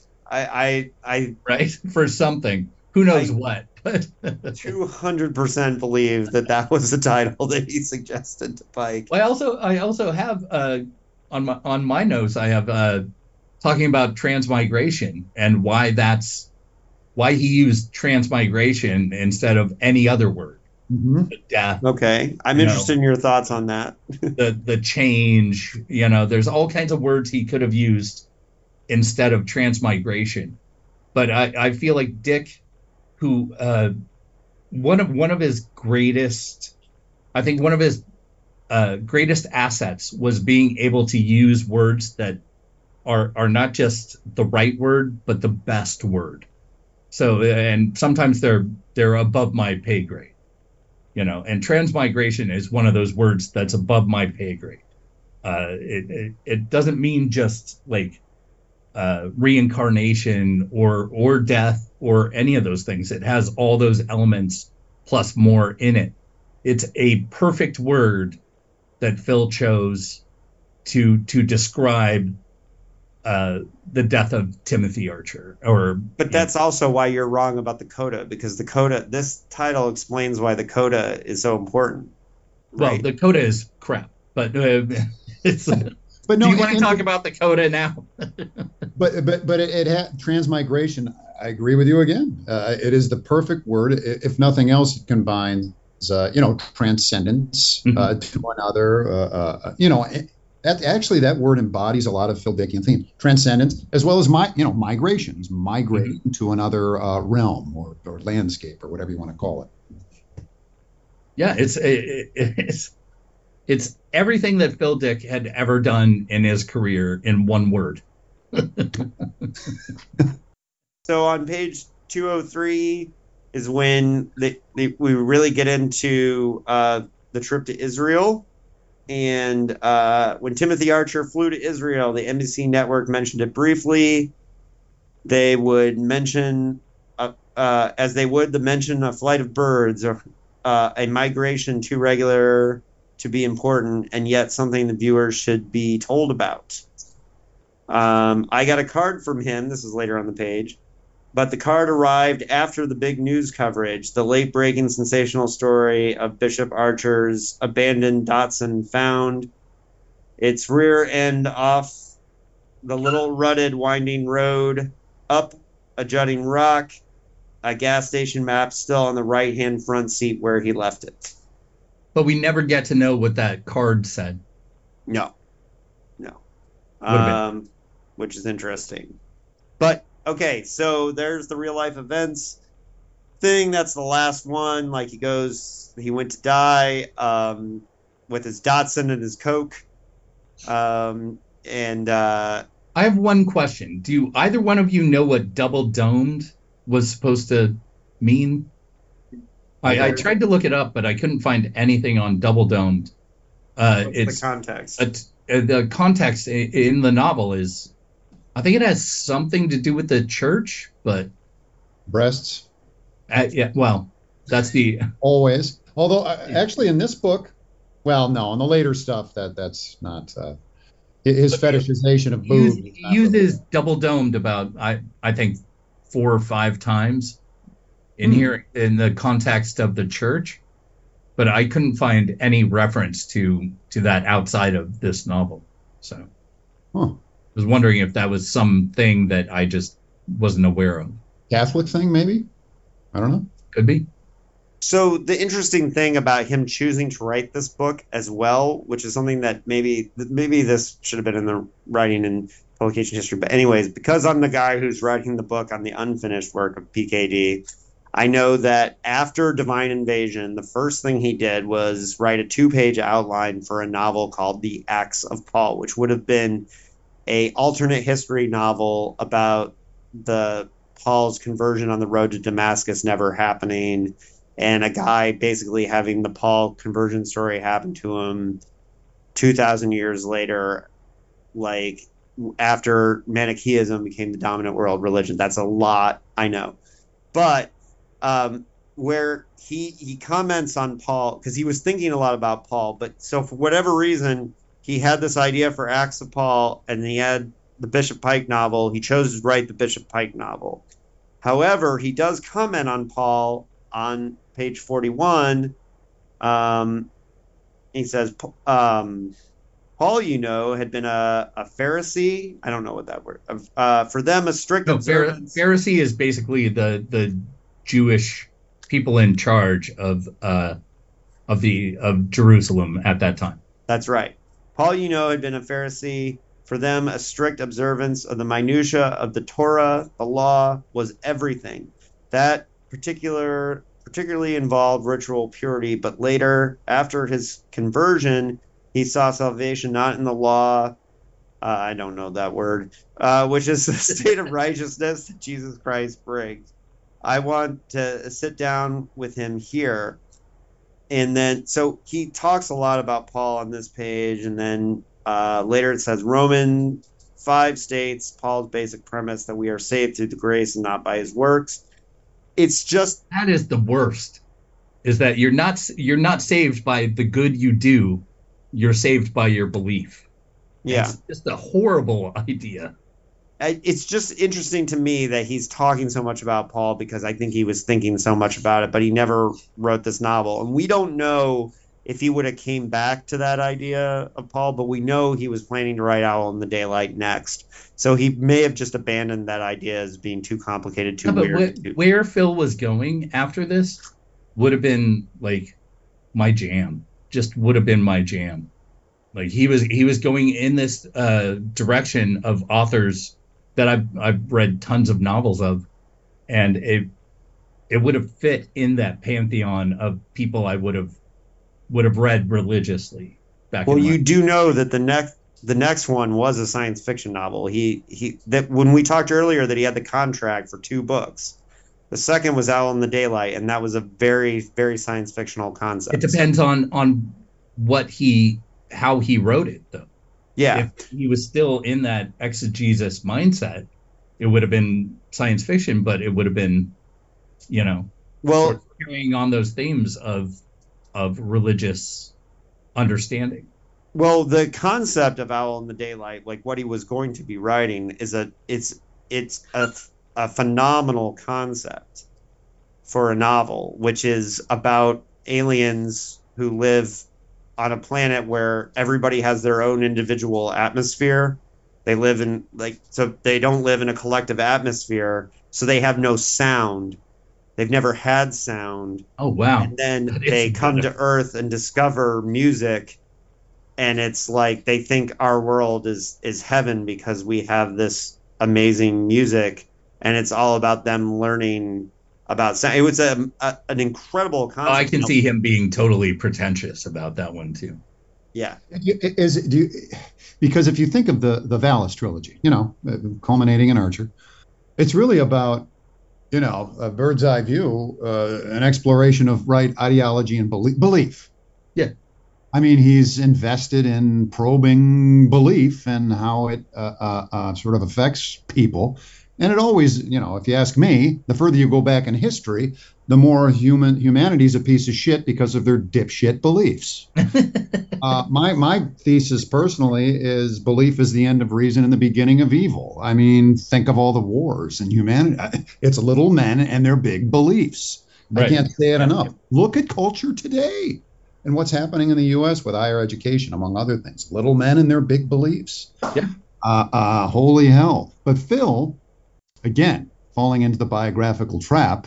The more time I spend with ags in particular, the more I actually become, I think, a biographical scholar, among other things. But I wonder if he, yes, obviously he was interested in belief and religion and all of this.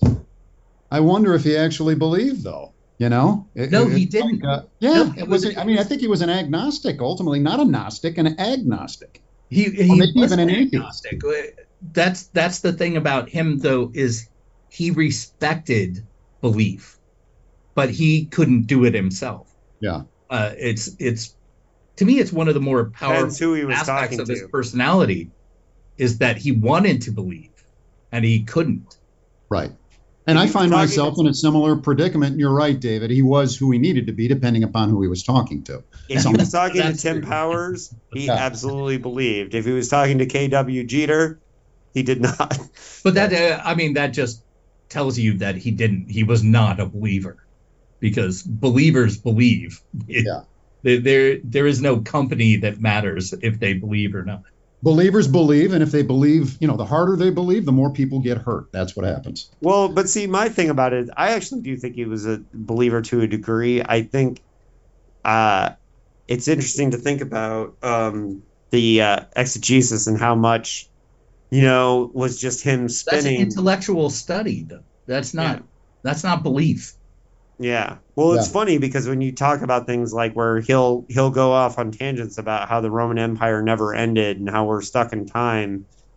And then it's like, is he having a thought experiment, or does he really think that's happening? Like, that's where Professor Wilson's book is going to be so interesting because the infinite regressions of how much of this is biography and how much isn't. And I mean, since you gave me that idea, you and David Gill, when I'm rereading these books now, I see that infinite regression everywhere. More so than I ever have before. Yeah. Yeah. So I do have a quote that I want to read. Go. And it is Bill. So. Oh, good. D, it's your favorite character. That's right. And we'll talk about it afterwards. Much mental illness stems from people repressing their hostility and trying to be nice, too nice. The hostility can't be repressed forever. Everybody has it. It has to come out. So I had some issues in my youth, and some violent issues, we'll say. And I had to take an anger management class. And basically anger management teaches you that you have to let it out. If you're angry, don't repress it. Let it out, but let it out in a healthy way. And that's exactly what he's talking about here. Of course, then he goes on to punch a window out. But Anthony might think you need that money back from that class. But it's no. If I repressed any of my anger, I'd kill someone. So it has to come out. I'm just talking with. And anger management is because it's sublimation, right? You get mad, you channel it in socially acceptable ways. I mean, that's exactly what you're. But you can't just say, I'm going to be angry, but I'm not going to let it out. Right. Right? Because that builds up, and then you do whatever is happening in America right now. We don't need to go into that. But I mean, it's great that he has that in this book. Like he says Bill is the only sane character in the book. And that, to me, just defined it right there. Which is to say, Phil's calling himself sane there. Even as he calls himself a hebephrenic. Is it hebephrenic or Heba? I mean, Heba, yeah. It's all right. It's not called that anymore. It's and we've talked. Isn't it like schizoaffective or something like that? It's disorganized schizophrenia. Oh, okay. I have one scene that one part that I hated that before we get to the coda. And then get into our final. I like stuff that you hate. Page 81. What the hell is with the racist joke? And that was like terrible. The Kirsten. Is that the series of racist jokes, or the series of racist jokes that Kirsten makes? And that could be just I wonder if a connection that those two have. Yeah, it's just that whole scene it doesn't stop. Like after it starts getting into the racist stuff, I don't even want to repeat I don't even want to read the part. Oh dear me, let's clutch some pearls. Well, it's racist. But in its context, is he trying to develop a familiarity between two white characters, I guess? I mean, that is basically what it is a connection that these two have. It's like a bit. It's a bit that these two carry out. Neither one of them is racist, but they tell the racist jokes as a bit that connects them. Right. I understand your dislike of that thing is we all dislike those things. It's just an ugly scene. It does come back later too with there's a Mexican joke later, but yeah. Well, yeah, it gets both. But then it's also, there's the guy, the barefoot, who takes care of two Mexican children until their parent comes home. So, I mean, if you want this to be biography or autobiographical and stuff like that, you're going to have to accept those things with the other things. But absolutely. Weirdly, I think possibly Phil might be. with stuff like that, he might be trying to convey, and there are other, for me anyway, signs of this, convey that he's in fact not racist. Yeah. That in fact he has a familiar, the whole, hey, I have black friends, that sort of thing writ large, that he has a familiarity with that culture. The boomer, I'm not racist thing. Yeah, exactly. Honestly, I have a black friend. Yeah, well, it's horrible. That was not, that was just. But the further we go back in time, the worse things get, and in this case, the more racism is embedded in society and culture. Yeah, but but David, to be honest, in that time, that was supposed to be a sign of non-racism. Yep. Yeah. So, I get it. It's just, but I understand your modern sensibilities. I mean, hey, don't get us wrong. It is racist, but I do think that it was Phil trying not to. Yeah. It's so, it's so backwards. Well, I was kind of waiting for somebody to be like, hey, stop talking that way or something. Like, then I don't know. It was hard. I just didn't like it. But I think. But yeah, you're fine with Dick having these female characters that are absolutely. Oh no, I'm not. I'm not fine with that at all. I hate that about a lot of his work. That's one of the reasons why you guys love Clans of the Alphane Moon and I don't. Like. But she was an asshole. Well, but I thought that was a really ridiculous character. Yeah, we're not going to get into that one. No, I'm not getting into Clans of the Alphane Moon, but. So let's get to the coda, because the coda, so we can end this at some point. Yeah. The coda, okay, look, should I lay out my Minority Report first, and then you guys can respond to it? Do that. So I saw no value in it, other than the Doctor telling off Angel, because there was no need for Archer to come back in any kind of way.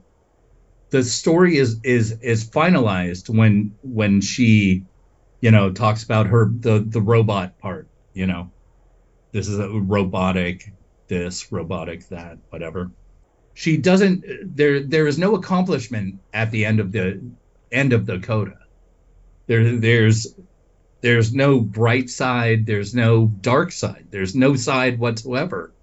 It's just, should she take in Bill, which I guess was a minor plot point in the second chapter, that her and her husband should talk to Bill, and she said no.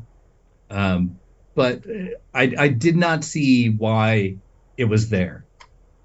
All right. You ready for me to argue? Yeah, go for it. I'm also going to make Professor Wilson's head explode, because this is going to be heavily structuralist writing talk. Yeah. Because it's funny, because part of me, I know what a lot of people are thinking is that this part of the book is where he loses his coherence and his structure. But I disagree. Because this is, to me, where the parallels and reversals are set up and paid off in the book. Where and anybody who knows my philosophy of storytelling knows I love me some parallels and reversals, and set up some payoffs. So to me, the title and everything, and the whole story, the payoff is that Phil observing Bishop Pike's life and telling the story of Timothy Archer, the setup and payoff is that Archer comes back in some form in this spiritual way that he either. So Pike in real life was either full of shit, right, and making all this stuff up about talking to his son, and he got all this notoriety and fame because he was going on Canadian TV and talking to his son through his psychic, right?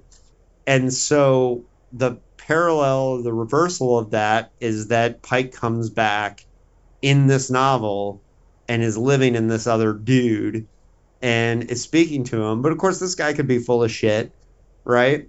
So to me, that's the parallel. That's the setup and the reversal. That's the reason to tell the whole novel in the first place.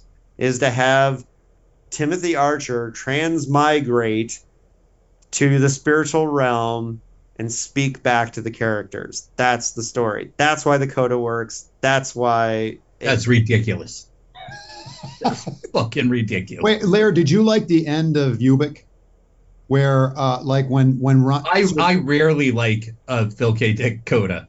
Because it does the same thing with when Glenn runs. It puts basically the last chapter ends on a note of ambiguity, wherein Glenn Runsiter he thinks he's in Half-Life. That's what Phil floats. Whereas in the chapter before that, if you were to end there would have been more closure. Right. So he like opens that door and leaves it open. Is that the main thing that you? Because there's an open door at the end of this. Well, no. That's we don't know. We don't know if he really came back. He's closing the door by, like David says, he's closing out he's adding those reversals and parallels. He's completing what David says is a story. Yeah, whereas I wanted to end where this person is going on with her life, not necessarily knowing where the future is going to take her. Oh, so you're thinking of Angel. I'm thinking more of Archer, insofar as, well, we don't know. Archer is the subject, but he's not the. He's not the protagonist, sure, or the narrator for that matter. Yeah. He's not the character that we're supposed to care about. Right. Yeah, that's true. Well, so Archer / Phil, or Angel / Phil, have to, like, she goes on wondering if this guy or if Archer really came back or not. So, but I like the idea that we get this version of it where at least someone thinks he. But it's a chicken shit comeback. It really is. It's not like he came back. Right. I mean, I would have liked to seen, him turn into fucking Palmer Eldritch or something when he came, crawl out of someone's mouth. Yeah. Well, yeah, if you're going to go for it, go for it. Right. The idea that Bill is supposed to just accept, oh, right, it's just another voice that I hear, is just ridiculous. Come on. All right. Well, that's fine. I think you both make valid points, actually. I think I could side with either of you. I think I'm going to side with Larry, though. I don't know. Maybe David. Well, I don't think you would agree with me that it's solid or coherent. I think you like it because you find it like kind of a chaos agent to the rest of the book, right? Yes. I do enjoy chaos agents, yes. Yes. That's a good way. You like it for a different reason because you interpret it differently, which is fine. Right. Which is actually the interesting part, that we are all kind of seeing it in a little bit of a different way, which is good. Yeah. All right. Final judgments on Timothy Archer. I'm going to start by saying I believe I gave this book 4 out of 4 Coke cans found in the Israeli desert. 4 out of 5 Coke cans found in the Israeli desert is what I think I'm going to go with Timothy Archer. But and I think that it's overall a really good book. I can't divorce like what I know about the interesting real life character for the 8th book in a row. Yeah, and I don't think it's actually a lot of people that question. One thing I will say that I think is very different, and this may be because I've spent so much time studying Owl in the Daylight. I haven't written that chapter yet. That's next, but I've done all the reading for it, and a lot of people put a lot of weight on this book for the direction that Phil was going in his career. And I think that is wrong, because I think Owl in the Daylight would have been a very different book. And I don't know what direction he would have taken the rest of his career, but he was returning to a very science fictional concept next. And a very good science fictional concept, and a very weird one. And honestly don't know if he could have pulled it off, but I'd like to think he would have, but I don't think this one represents the direction he's going in his life. Okay. So, all right, Larry. Well, let's see. What am I giving this? Okay, so it's minus this, and then according to the Pritchard scale, it gets it's I actually had someone say something to me the other day about like the scale they use for rating books, and I thought it was ridiculous. It was just like Dead Poets Society. In the Pritchard scale, it comes to this point. Anyway, I'm going to give this 4.5 moxas. If you guys remember what a moxa is. I don't remember. It's an epiphany. How did I end up giving it less stars than you, even though I said way more positive things about it, which is interesting. Well, I'll tell you why. It has flaws. It's obviously flawed. I didn't like the last 35, 40 pages, whatever it was. I think the female characters are poorly written, as usual in a Phil K. Dick book. But there's effort put forth there.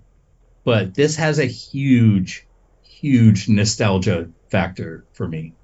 It brings me back to the time when I was young and I was explorative and I was discovering all new things, new ways of looking at the world.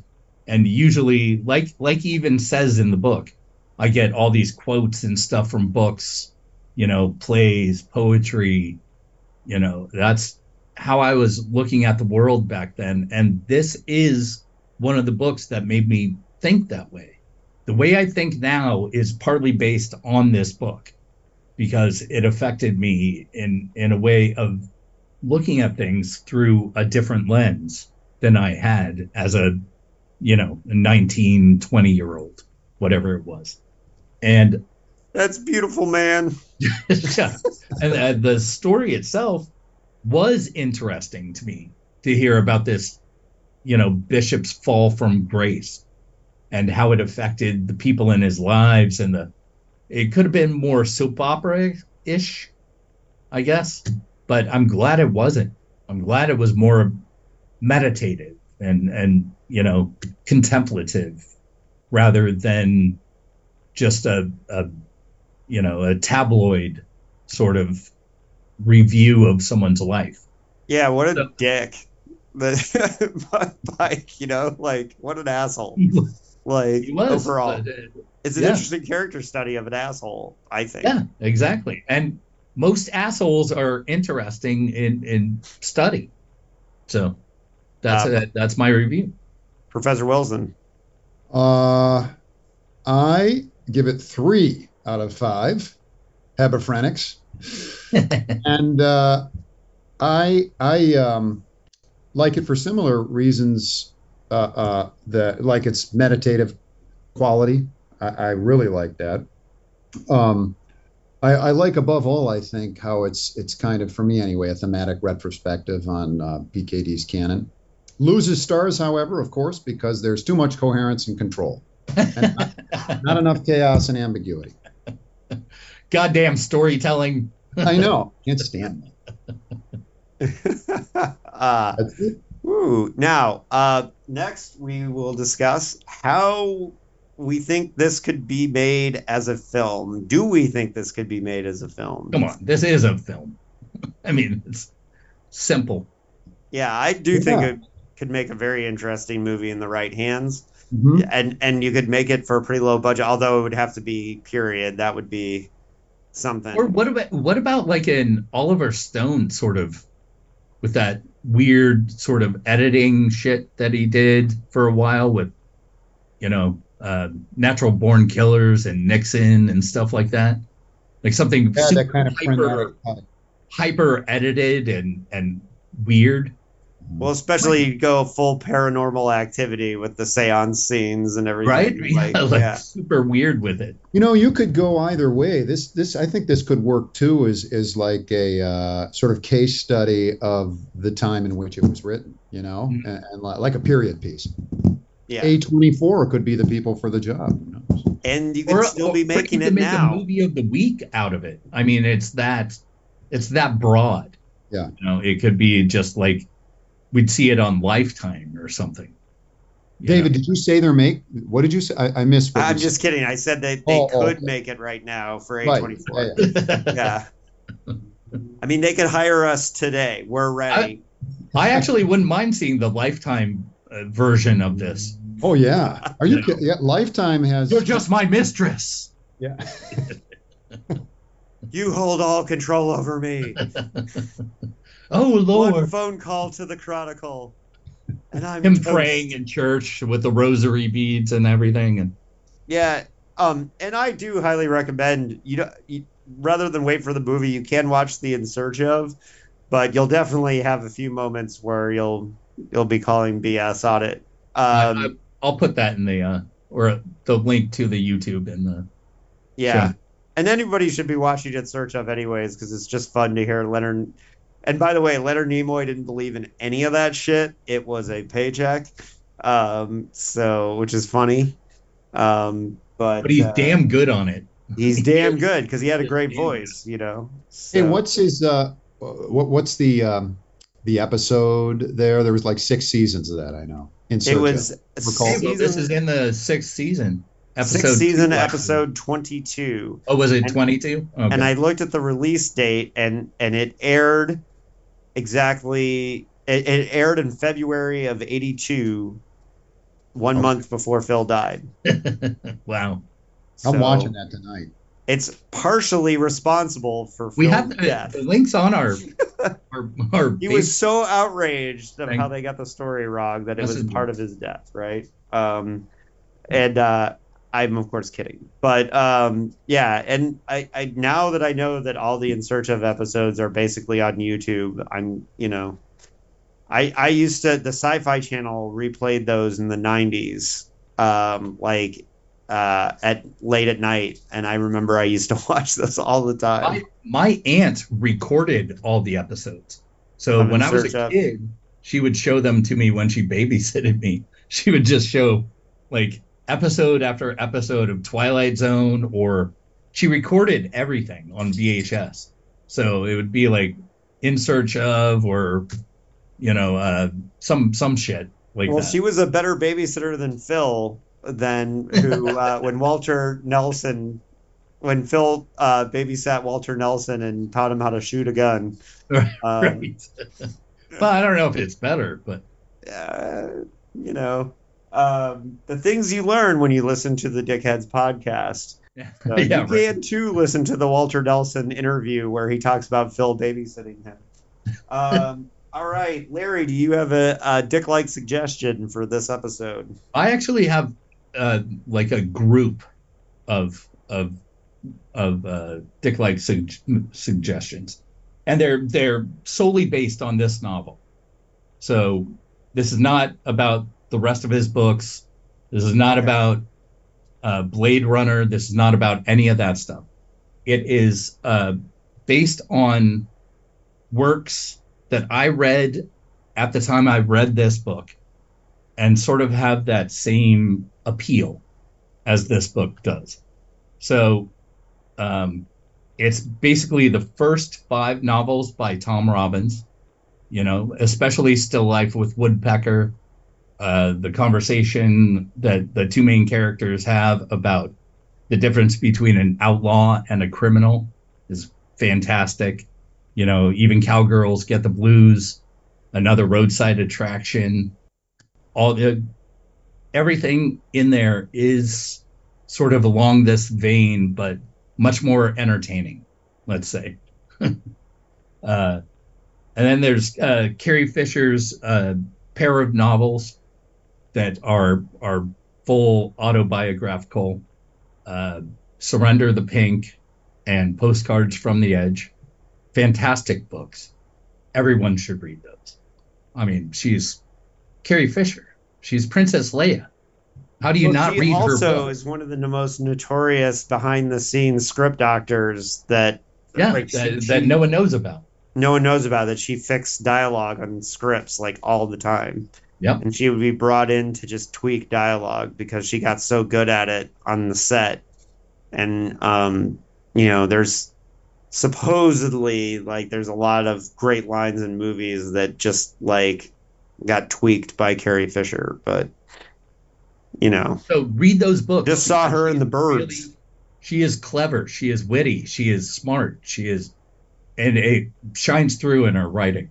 I forgot that she was. I love Tom Robbins, incidentally. I forgot that she wrote.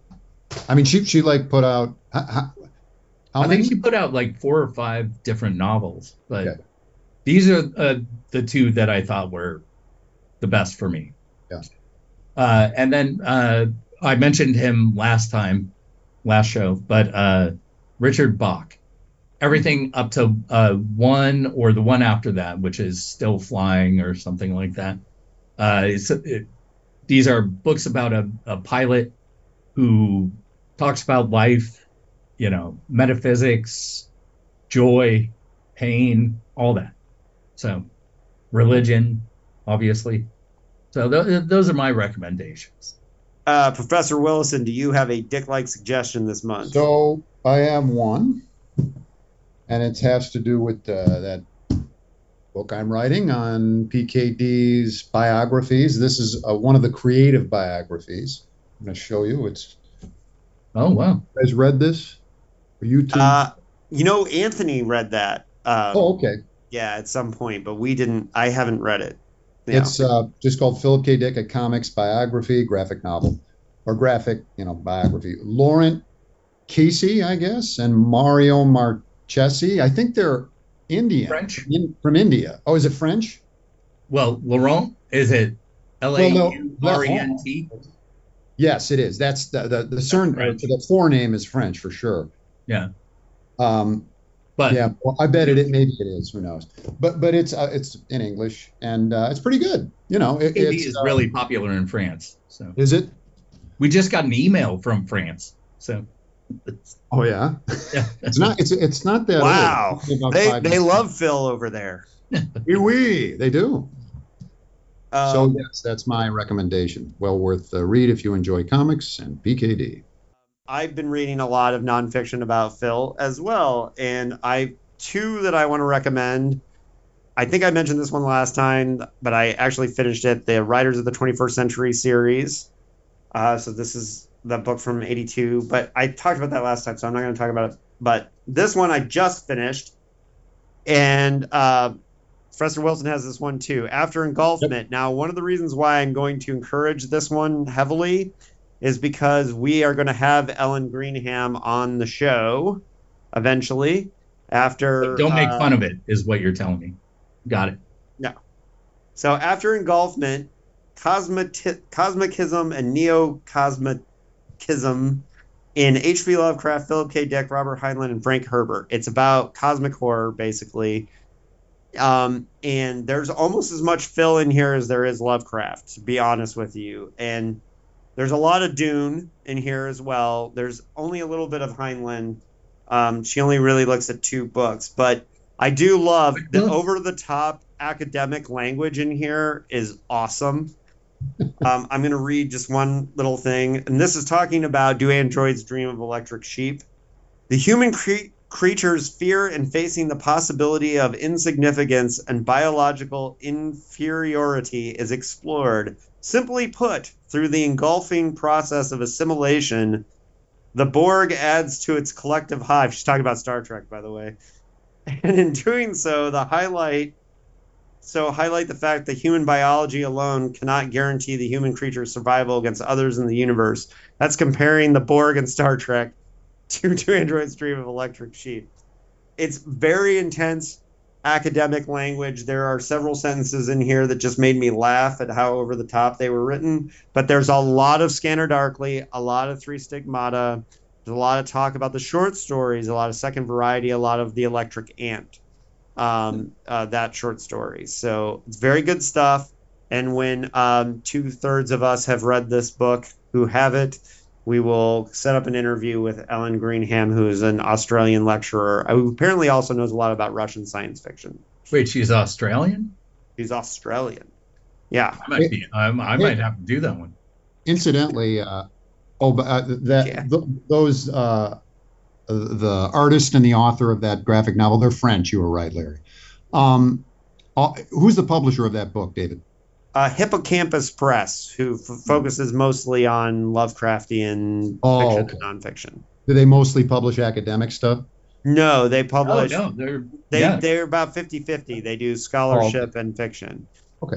So all of S.T. Joshi's scholarship on Lovecraft comes from Hippocampus, but also, for example, John Shirley's most recent fantasy novel, The Sorcerer in Atlantis, came out from Hippocampus, and his collection of Lovecraftian fiction, Lovecraft Alive, came out on Hippocampus. So they do fiction and nonfiction. So, but yeah, so that's my Dick-like suggestion. And on that note, the next book is The Broken Bubble. Do we have that pulled up to read? The next book I have is The Man Whose Teeth Were All Exactly the Same. All right. You want me to read a little bit about that? Do that just in case, and then we'll close it out. Okay, yes, just in case. The Man Whose Teeth Were All Exactly Alike, sometime between 1958 and 1962, Leo Runcible, a liberal Jew, is working in the real estate field. On learning what Walt D'Ambrosio, Leo's neighbor, has had a black visitor to his house in a, quote, lily-white suburb of Marin County, California. Boy. Potential purchase. It's Marin. Oh, Marin, excuse me. Yeah. Potential purchasers interrogate Runcible about the matter and ultimately incur his wrath over their narrow-minded bigotry. He thereby fails to close the deal and forfeits their friendship and a precious commission as well, and so forth. Huh. It sounds like the whole book. Oh, now you don't need to read it. Yeah, Wikipedia could use some editing there. No, it seems like he's kind of laying race cards quite a bit at with these. Well, see, Dick was always anti-racism, but as we know now, his anti-racism comes across as racism. Right. Yes. All right. On that note, let's close this puppy down. Right. On that note, what we always say, keep it paranoid. Be paranoid. Stay paranoid. All that. All right. On that note, we are done.